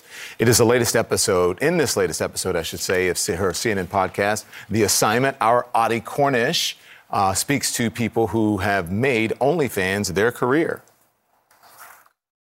It's almost like you bite the bullet when you decide to do anything like this, I think. You sort of go, absolutely, I know what people are going to think about me. I know what they're going to say. And you weigh up the pros and the cons and you make the jump and just hope for the best. Okay, so CNN anchor and the host of The Assignment with Audie Cornish. Audie Cornish joins us now. Thank you. This is fascinating because, listen, people have their idea about what OnlyFans is, but a lot of people or creators turned to OnlyFans, and this became during the pandemic, their only source of income, and it's working for a lot. Yeah, we should say OnlyFans is a little bit of a glorified payments processor. That's what makes it different. You can actually monetize your relationship with your audience. And so you can have an OnlyFans for your gardening or whatever, right? It doesn't necessarily end up having that sort of public face. But remember, during the pandemic, unemployment surged upwards 13%. It fell down to only like 7% by the end of the year. There were a lot of people out of work looking to make money. Our two guests in our show were two of them. One was a health worker in the UK, and he talked about barely making ends meet while also just being a health worker in the pandemic and how kind of hard that was. And the other person had worked in retail before they got into this business, and they lost that job. And then during the pandemic, they also embraced using OnlyFans in particular to essentially sell pornography. Yeah, that's what I was going to say, because when I said people have their ideas, but is it mostly a sex site? Is that? It's become very popular, a kind of pop culture shorthand for that. Certainly, when you have artists like Cardi B, et cetera, Bella Thorne, who kind of made a lot of money, just sort of implying that they're adjacent to the sexual content. And I think that's actually what made me want to get into it, is the idea that, like, this is porn adjacent, right? And then it becomes sort of sex work adjacent. And the implications for that are actually quite serious, because in 2018, there was a new law that said that online providers could be held liable for things that appear on their sites. So this was FOSTA SESTA. It was supposed to attack human trafficking. But that it didn't sort of make a distinction between consensual or non-consensual or this work or that work. So someone who doesn't think of themselves as a sex worker could easily find themselves under, I guess, what would be called financial discrimination or penalty from our financial system. I loved this episode because, as you do so well, it made me think about this in a different way. And you humanize many people that I think some would say, well, this is dehumanizing for them, even though it's their choice, okay? But I love that you really got deep on the social penalty and the cost analysis of if people make this choice, so much ahead in their life they feel like they will be excluded from. Can you talk about that? Yeah, they're very aware of that. I mean, both of them talked about the kinds of dreams they might have going forward. They're in their 20s, that they feel like maybe they're locked out of: being a teacher, being a nurse. The idea that one of them said, people will see you as a person who can't be around children, can't be around the vulnerable. And I think there are implications for that in this era when there's so much sexual content online generated by us, the users. Yeah, it was a great listen. Thank you, Audie. Thanks, Audie. Appreciate it. You can listen to this latest episode of The Assignment with Audie Cornish wherever you get your podcasts. We'll see you then. This morning continues right now.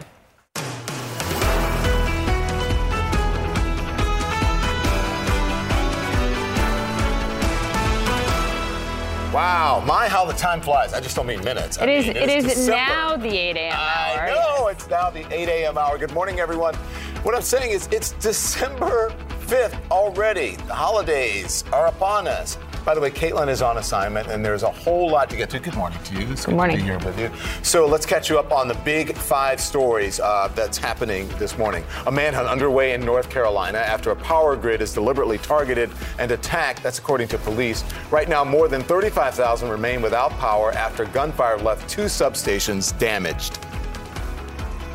This was a terrible act, and it appears to be an intentional, willful, and malicious act.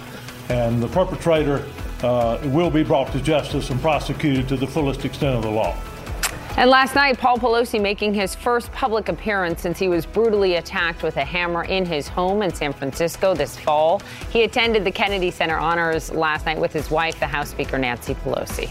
The final push as Georgians head to the polls tomorrow for the Senate runoff election. More than 1.8 million people have already cast their ballots in early voting as the Warnock and Walker campaigns work to sway those who are undecided. We are on the verge of victory. But I don't want us to do the victory dance before we actually get into the end zone. We just got to get out and vote. It's time to have our voices heard and our vote counted. So quit making a complaint. Not what we need to do. Get to the polls. We got to vote. Also, Iran's attorney general says the country's mandatory hijab law is now under review, but I should note the Islamic Republic law requires women wear one. He also said that Iran's morality police, who are in charge of enforcing that, had been dismantled, but many state media sites deny those comments. Several explosions have been reported in the city of Zaporizhia, Ukraine this morning. 2 people have been killed and multiple injured. This as Ukrainian Air Force officials say Russia launched a missile attack toward Ukraine. No strikes have been confirmed yet, but CNN teams in Kyiv have reported hearing air raid sirens. So when we get back now, we're going to begin with the North Carolina power outages. Let's go straight to CNN's Whitney Wild, live for us in Moore County, North Carolina. Whitney, thank you very much. We know the power, there have been issues with the power. You couldn't, get your report on live earlier. So what is the latest there right now?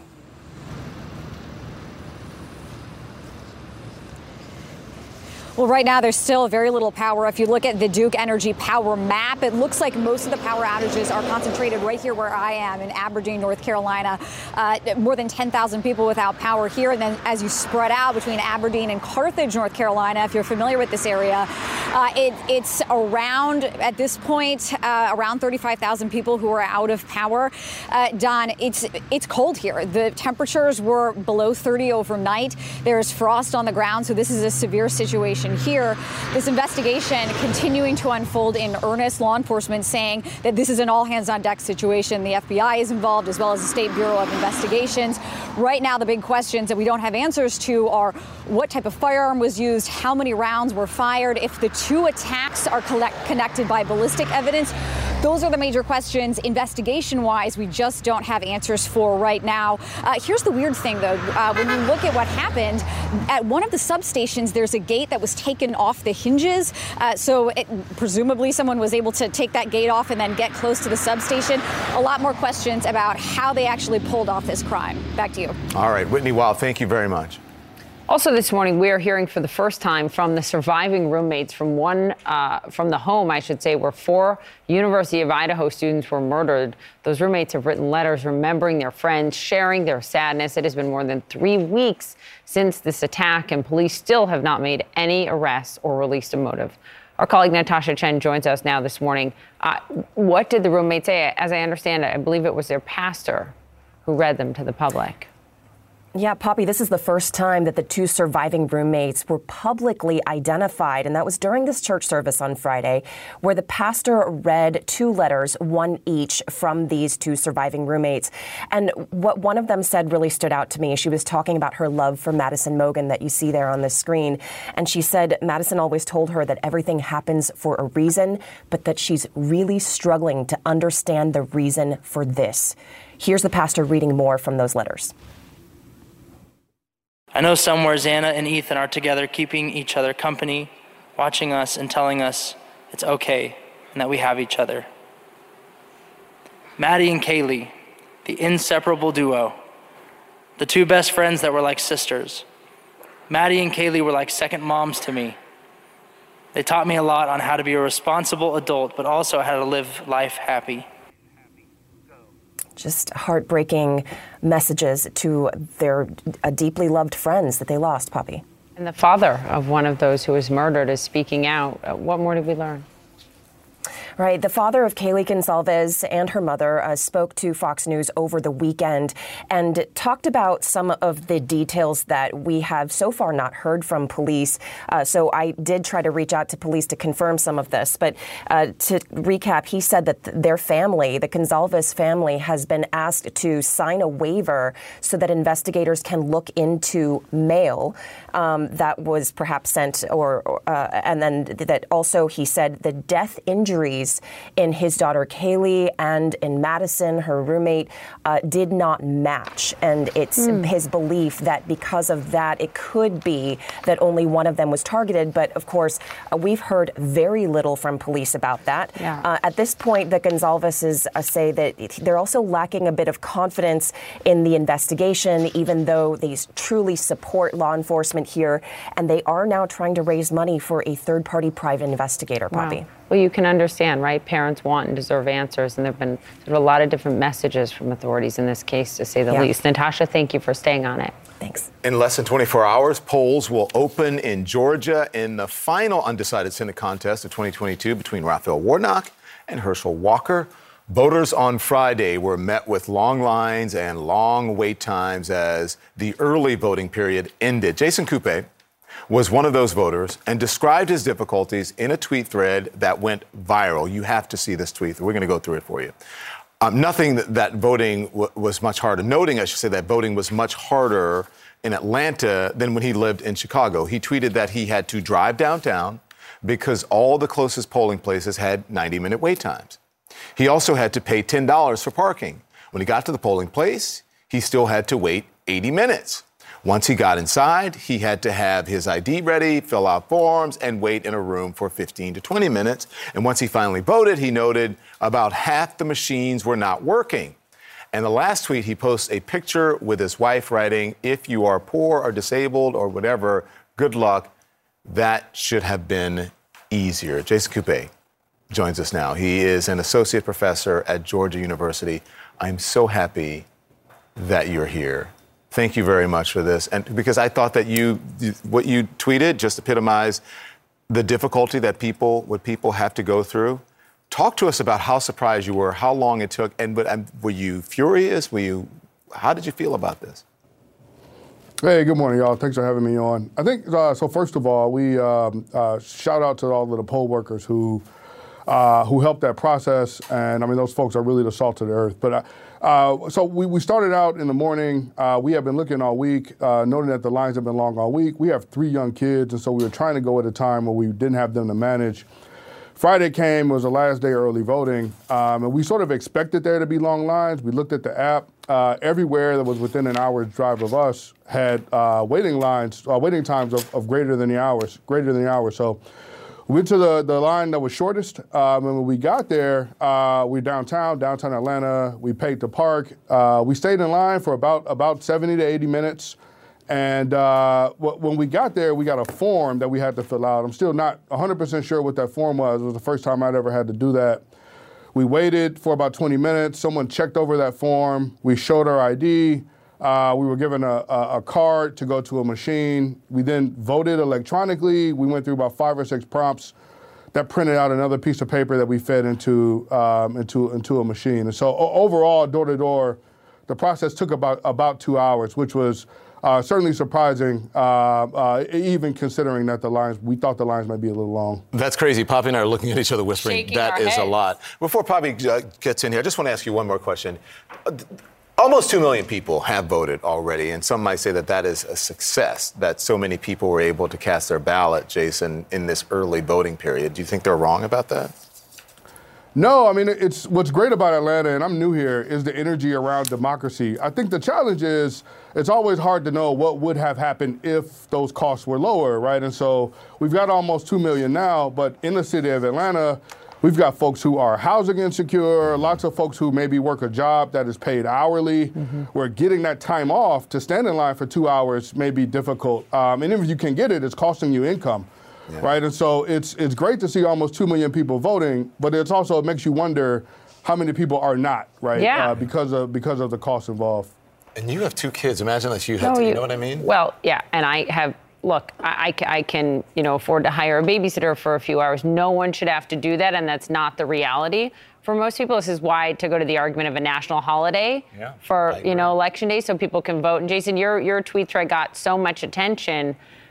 Gabe Sterling, who's one of the top election officials in Georgia, responded, and I just want to kind of go through his response and see what you think. So to your argument, he said, first of all, he said about voting, quote, "It isn't complex. Cook County had 53 locations. Fulton reduced the number of locations to 24, cutting their sites by 13. What is your response to him saying, no, it's not as hard as you just described? Yeah, I mean, I can only speak from my personal experience, and again, not as an employee or in any other aspect of my work in the state of Georgia. My experience in Cook County have been easier. Not just Cook County. I mean, I voted in Michigan, go blue. I voted in North Carolina. I voted in Georgia too. And this is the first time I've had this long a wait. And so I don't know why that is or what can be changed. In our mind, my wife and I were just thinking, wow, if we could not afford to do this, this making our voice heard would be harder. So, Jason, let me ask you. I lived in Chicago and I lived in Georgia. And there is a difference in voting. And now, I lived in New York. I've lived in a bunch of places, and you see the difference. So then I think it's great that we have you on because you're speaking for a lot of Americans, right? Then offer some suggestions about what you think could improve and how they could improve it. Yeah, so I mean, I'm not an elections expert. So from my personal experience, the big thing that made my experience different on Friday was signing that form. For whatever reason, it felt a little bit like I was at the DMV getting a driver's license, that's where the bottleneck sort of seemed to be.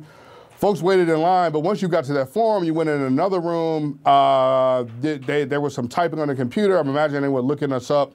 The information on that form was the same information that was on my driver's license and what is also on my voter's registration. So I'm sort of unclear about what role that part of the process had, and it looked like, again, like not speaking as an expert, it looked like from my eyes personally, that's where the bottleneck seemed to be, because there were unused machines that may well have been used had folks not been bottlenecked through that form.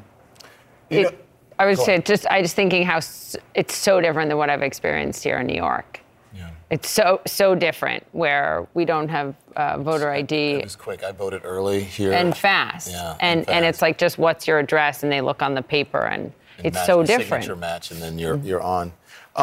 If I can, we talk a lot about maybe, I don't know if it's intentional or not intentional. That's not for me to decide. But there are people who are trying to improve the voting process, especially in Georgia, and they say that even if it's not obvious, there are suppressive efforts. Even if a lot of people are voting, that doesn't mean that there aren't suppressive efforts or suppressive tactics that are going on. Do you think that this at all speaks to that, Jason? I'm new here, so it's when we say suppression, it starts to get into intent, and I don't know. I just would say, experiencing that line, it looked like there are folks. Anytime we make rules about a process, it selects certain folks in and certain folks out of that process. And so the big thing that stood out to us when we were in line is that if you are disabled, if you are poor, if you have lots of kids, it seemed to me like I would have a harder time justifying sort of paying the cost to vote. And so in a democracy, the benefit is supposed to be all the same. These are rights. These are not supposed to be alienable, right? And so if the benefit is the same and focusing on the cost should also be the same too, right? And we should pay generally the same kind of cost of our time, of our effort, to vote, right? It's sort of what democracy, in my mind, is supposed to be. And so whether the intent is there or not, let's hoping we can get those costs down. It's at the core of democracy. It shouldn't cost anyone anything, by the way, to vote. And there are so many roadblocks. Thank you for bringing them to light, Jason. That was really good. Thank you for the time. Jason. Thank you. Really appreciate you appearing. And straight ahead, the former president who swore an oath and wants to take it again is calling to terminate the Constitution. Plus, Our David Culver is live near the erupting volcano in Hawaii. That's right, Papa. You can see the morning lava glow behind me. It might be a bit hazy, so we've got a solution for you. We're going to give you a view like no other at the other end of this break. We'll see you. More CNN This Morning to come after the break.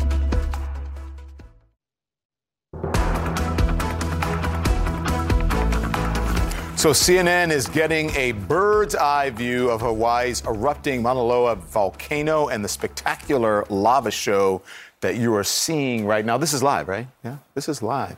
And it is closing in on a major highway there. Let's go straight to CNN's David Culver live for us on Hawaii's Big Island. So why don't you tell us what you're seeing there, sir? Good morning to you.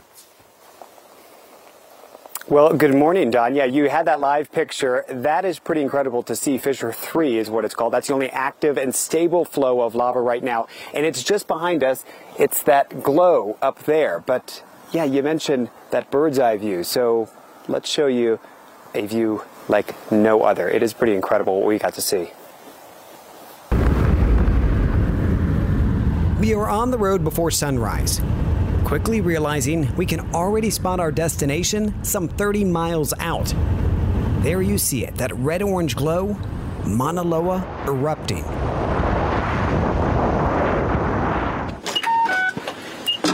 To give you a better view, though, we go up in the morning dark. Paradise Helicopters' Darren Hamilton, our pilot and guide, giving us rare access. I assume we'll know when we see the volcano. Yeah, it's just on the kind of the eastern side there. Yeah, about the 1 o'clock position. That is the plume there. Having flown in military hot zones, Darren even admits this is firepower like no other. What was it like the first time you flew over lava? It was a blast. It can also be challenging, especially with heavy fog or volcanic smog. So there you can see the gases from Fissure 3. Those acidic gases dangerous if the concentration levels are too high. On the ground, officials closely watching the lava's potential impact on Saddle Road, the main highway that connects the east and west of the island. Erupting last Sunday for the first time in 38 years, Mauna Loa, the world's largest active volcano, is one of 5 that make up Hawaii's Big Island. And it's not the only one currently erupting. Neighboring Kilauea, also active, though no longer shooting lava to the surface like it did in 2018. We're on Kaupili Street, which is where my house was at, and it's that way, on the opposite side of the subdivision. Dorothy Thrall invited us to where her home now sits, buried under 60 feet of lava.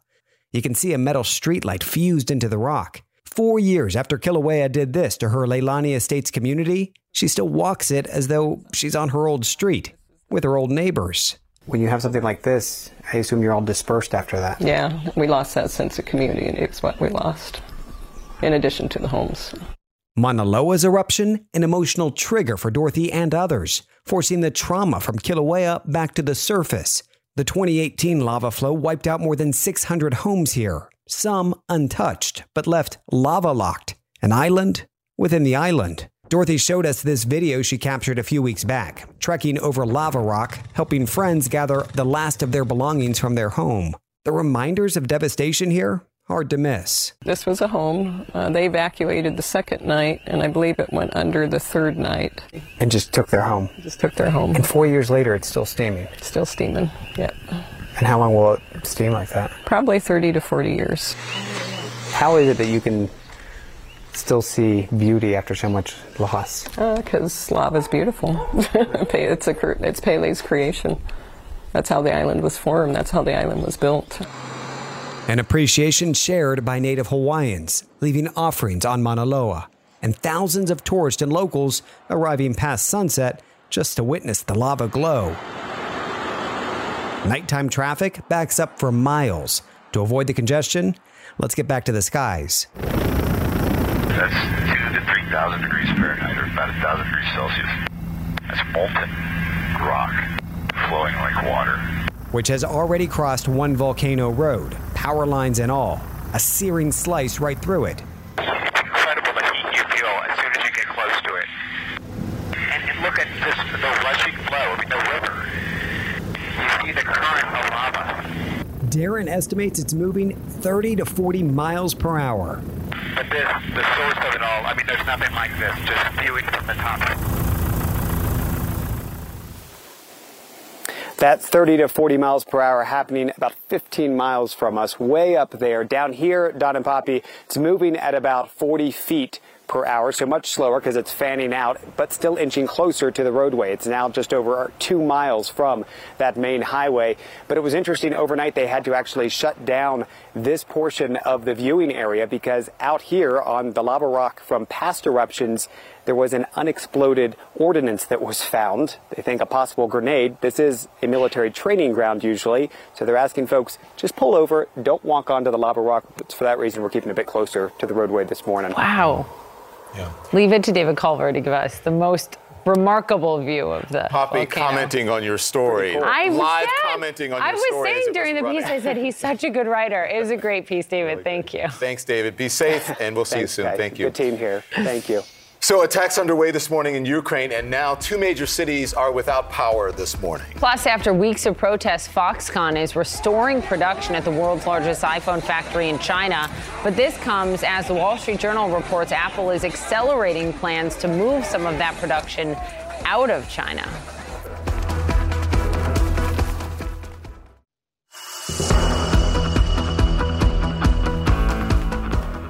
Welcome back to CNN This Morning. Coming up, Ukraine says Russia is currently launching missile attacks towards several cities as the winter begins in the war. Plus, why Elon Musk has emerged as a hero to conservative Republicans. Our numbers guy, Harry Inton, will break it down for you. And a beloved figure on Sesame Street has died. Bob McGrath was an original cast member. Ahead, we're going to speak to his longtime co-star and friend who played Gordon on Sesame Street, Roscoe Orman. But first, we've learned that Apple is accelerating its plans to move production out of China as protests and riots intensify in response to the country's zero COVID policies. That is according to a new report in the Wall Street Journal. And now Apple supplier Foxconn says it is, quote, gradually restoring production capacity at that sprawling campus in central China. Anger boiled over into those violent protests at the world's largest iPhone factory. Workers protested unfair treatment, dirty living conditions, chaotic COVID rules, and much more at the factory. And video obtained by CNN shows a group of police in white hazmat suits beating workers with batons and metal rods. Analysts estimate this factory makes about half of Apple's iPhones. Let's talk about China and a lot more. We're happy to be joined this morning by New York Times columnist Nick Kristof. Of course, he was the New York Times bureau chief in Beijing in 1989 and won a Pulitzer for his coverage of the Tiananmen democracy movement in China. So thank you, and let's begin in China. Good to be with you. You have, having covered Tiananmen, having been the bureau chief, perspective that very few do. How is what is happening in China now different? So these protests are maybe the most important since Tiananmen in 1989, but they are not the same level. I mean, they were in more than 300 cities, and they were not repressed because there was a leadership vacuum, because there was paralysis in leadership. These have been, there was an immediate move to crush them, and China's surveillance is better than ever. I think it's hard for people to see how these take off in the way that those at Tiananmen did. But, they certainly do underscore the resentment that people all over China have toward the and the bravery of some to speak out. One, without a mask, speaking to our Selena Wang, face, covered though last week, but because they have just reached the end of the road. They've reached the boiling point. Yes. I think a lot of people. But the government is already arresting people, is already detaining them, is calling, it has, great facial recognition systems. It's calling up people and asking them why they were out in the streets. And so people will pay a real price for this. You wrote about this in your column this weekend, and you wrote, China's zero COVID policy is synonymous with Xi. He owns it. The Chinese who denounce COVID lockdowns know they are criticizing Xi. So it speaks to the bravery that they have to do it. Every single U.S. official on any news program is constantly asked about this, and they're sort of towing the line in their statements. Anthony Blinken was asked about it a lot yesterday. Would it make a difference if the U.S. came out more forcefully in support of these particular protests, not just saying we always believe in the right of people to protest?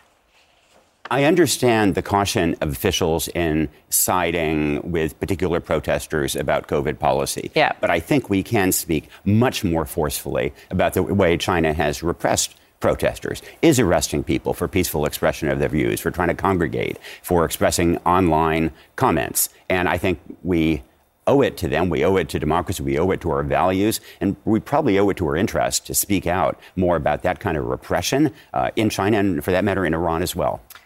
Before we get to Ukraine, let's listen to what the Deputy Secretary of State, Wendy Sherman, said when she was asked about the potential for war. Here she was.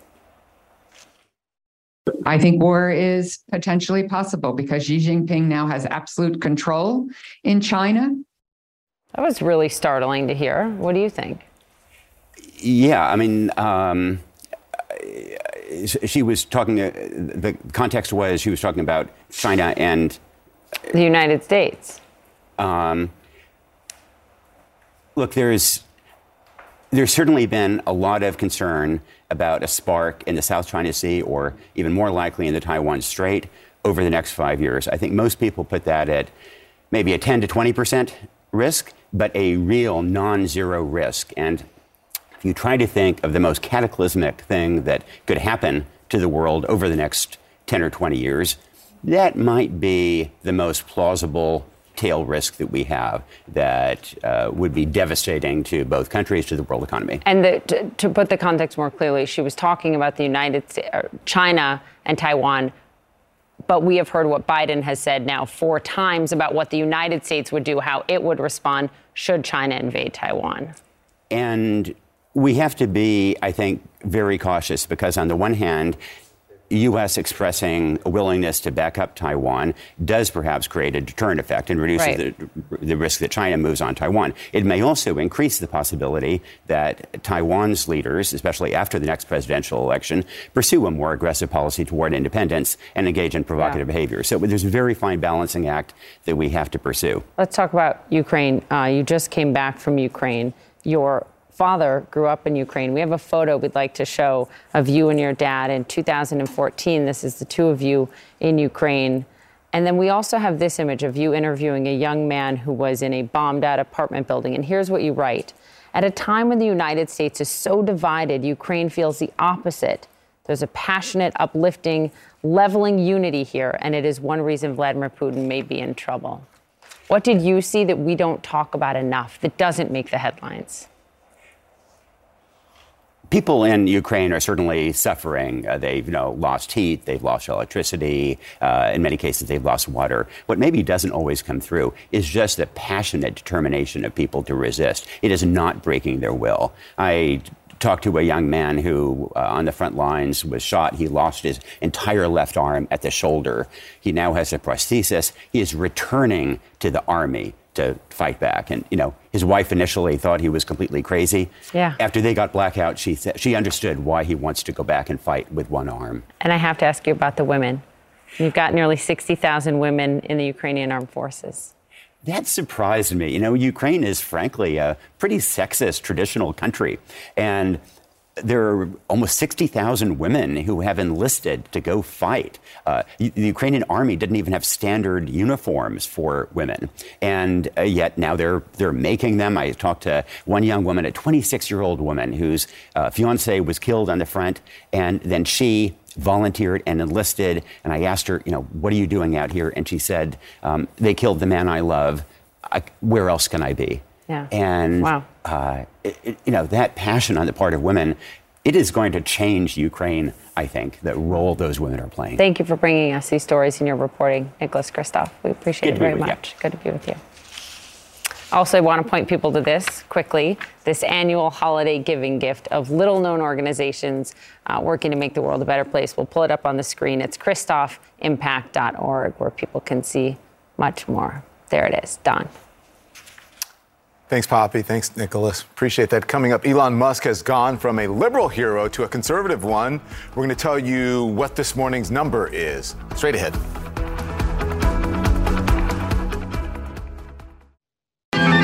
Oh, no! Not that song again! Please! Oh, who are the people in your neighborhood? In your neighborhood?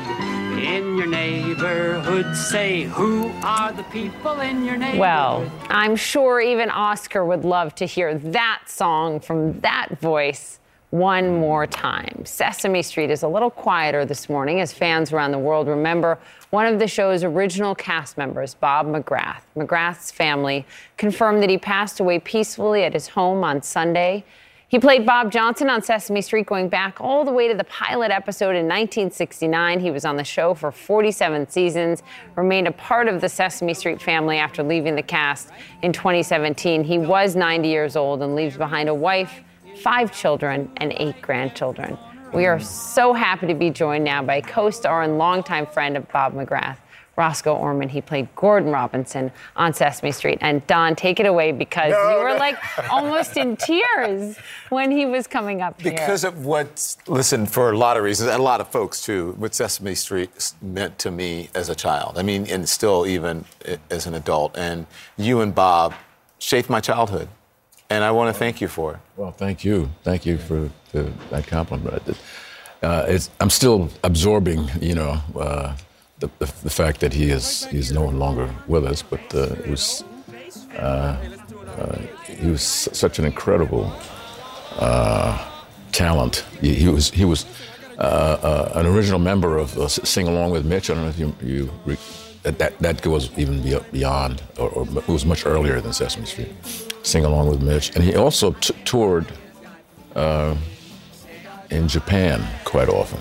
He learned Japanese, right? He learned Japanese. He learned to speak Japanese. They were such fans. And yes, they were. Yeah. They were. They loved Baba Marugala, or I forget how to pronounce in Japanese, but he was a superstar in Japan as well. Wow. But what a loss. Yeah. What a loss. You're right. I want to talk more about him. And do you think about in the 60s, I grew up, Sesame Street was 3, I think. It was 3 years after I was born. Mm-hmm. And then you came along in the 70s, and you guys really changed people's lives. Were you and Bob, do you think you guys were aware of that as you were doing it? Because this was like brand new television. Well, it didn't, it wasn't long before we realized that Sesame Street was very special, and something very different than most children's shows. They would play it in my nursery and kindergarten classes. Mm-hmm. Yeah. Mm-hmm. Do you know what my mom calls and says about the kids? She's worried that what's on TV for the kids these days isn't nearly as good as Sesame Street. My kids are 4 and 6, and there's too much violence even in some of the cartoons. And she every day, are Sienna and Luca watching Sesame Street? Are Sienna and Luca? I mean, that's the impact you had on Don's childhood, my childhood, what we want for our kids. And yes, they are, Mom. The kids are watching the reruns. Yes. Well, we raised our kids on Sesame. As a matter of fact, all 5 of my children were on the show with us, and it was just such a wonderful time. Yeah. What should we know about Bob?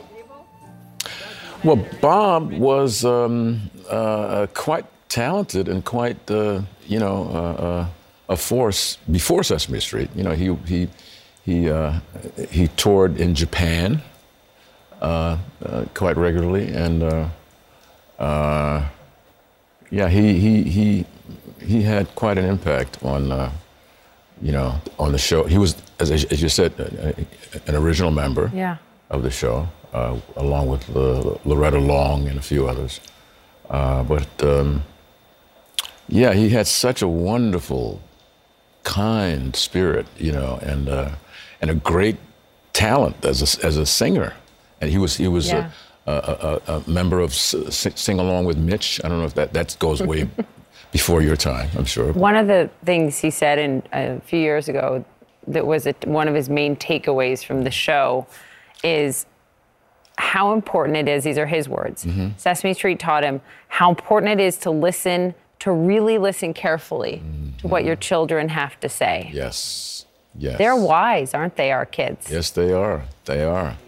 Yeah, there had never been a show that targeted that kind of, information or education for preschoolers, primarily. So it was groundbreaking, and I just couldn't believe that I was able to join the company and be a long-time member of the show. What great fortune, right?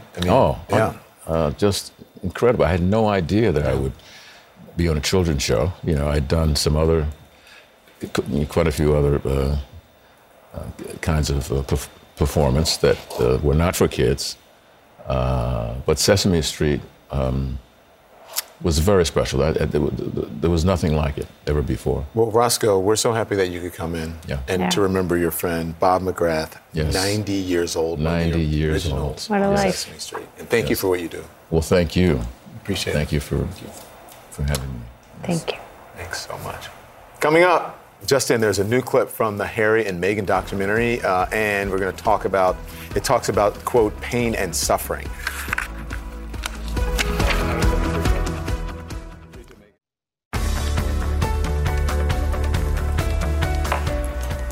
So this is just in the CNN. Netflix just released a new Harry and Meghan documentary trailer. Here it is.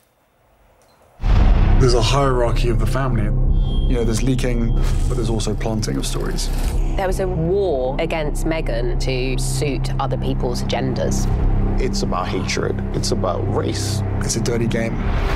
Wow. Also said that there was pain and suffering of women marrying into this institution. Harry continued to say that he didn't want history to repeat itself. Obviously, history of losing his mother, Diana, and all that she faced.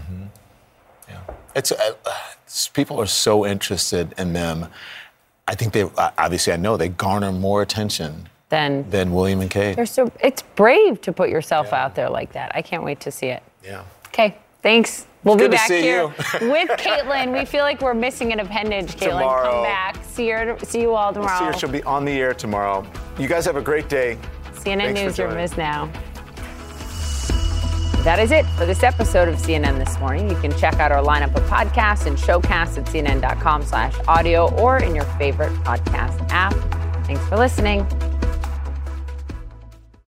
Quality sleep is essential, and that's why the Sleep Number Smart Bed is designed for your ever-evolving sleep needs. So you can choose what's right for you whenever you like. Need a bed that's firmer or softer on either side? Helps you sleep at a comfortable temperature. Quiets their snores. Sleep Number does that. Sleep better together. J.D. Power ranks Sleep Number #1 in customer satisfaction with mattresses purchased in-store. And now, save 50% on Sleep Number limited edition smart beds for a limited time. For J.D. Power 2023 award information, visit jdpower.com/awards. Only at Sleep Number stores or sleepnumber.com.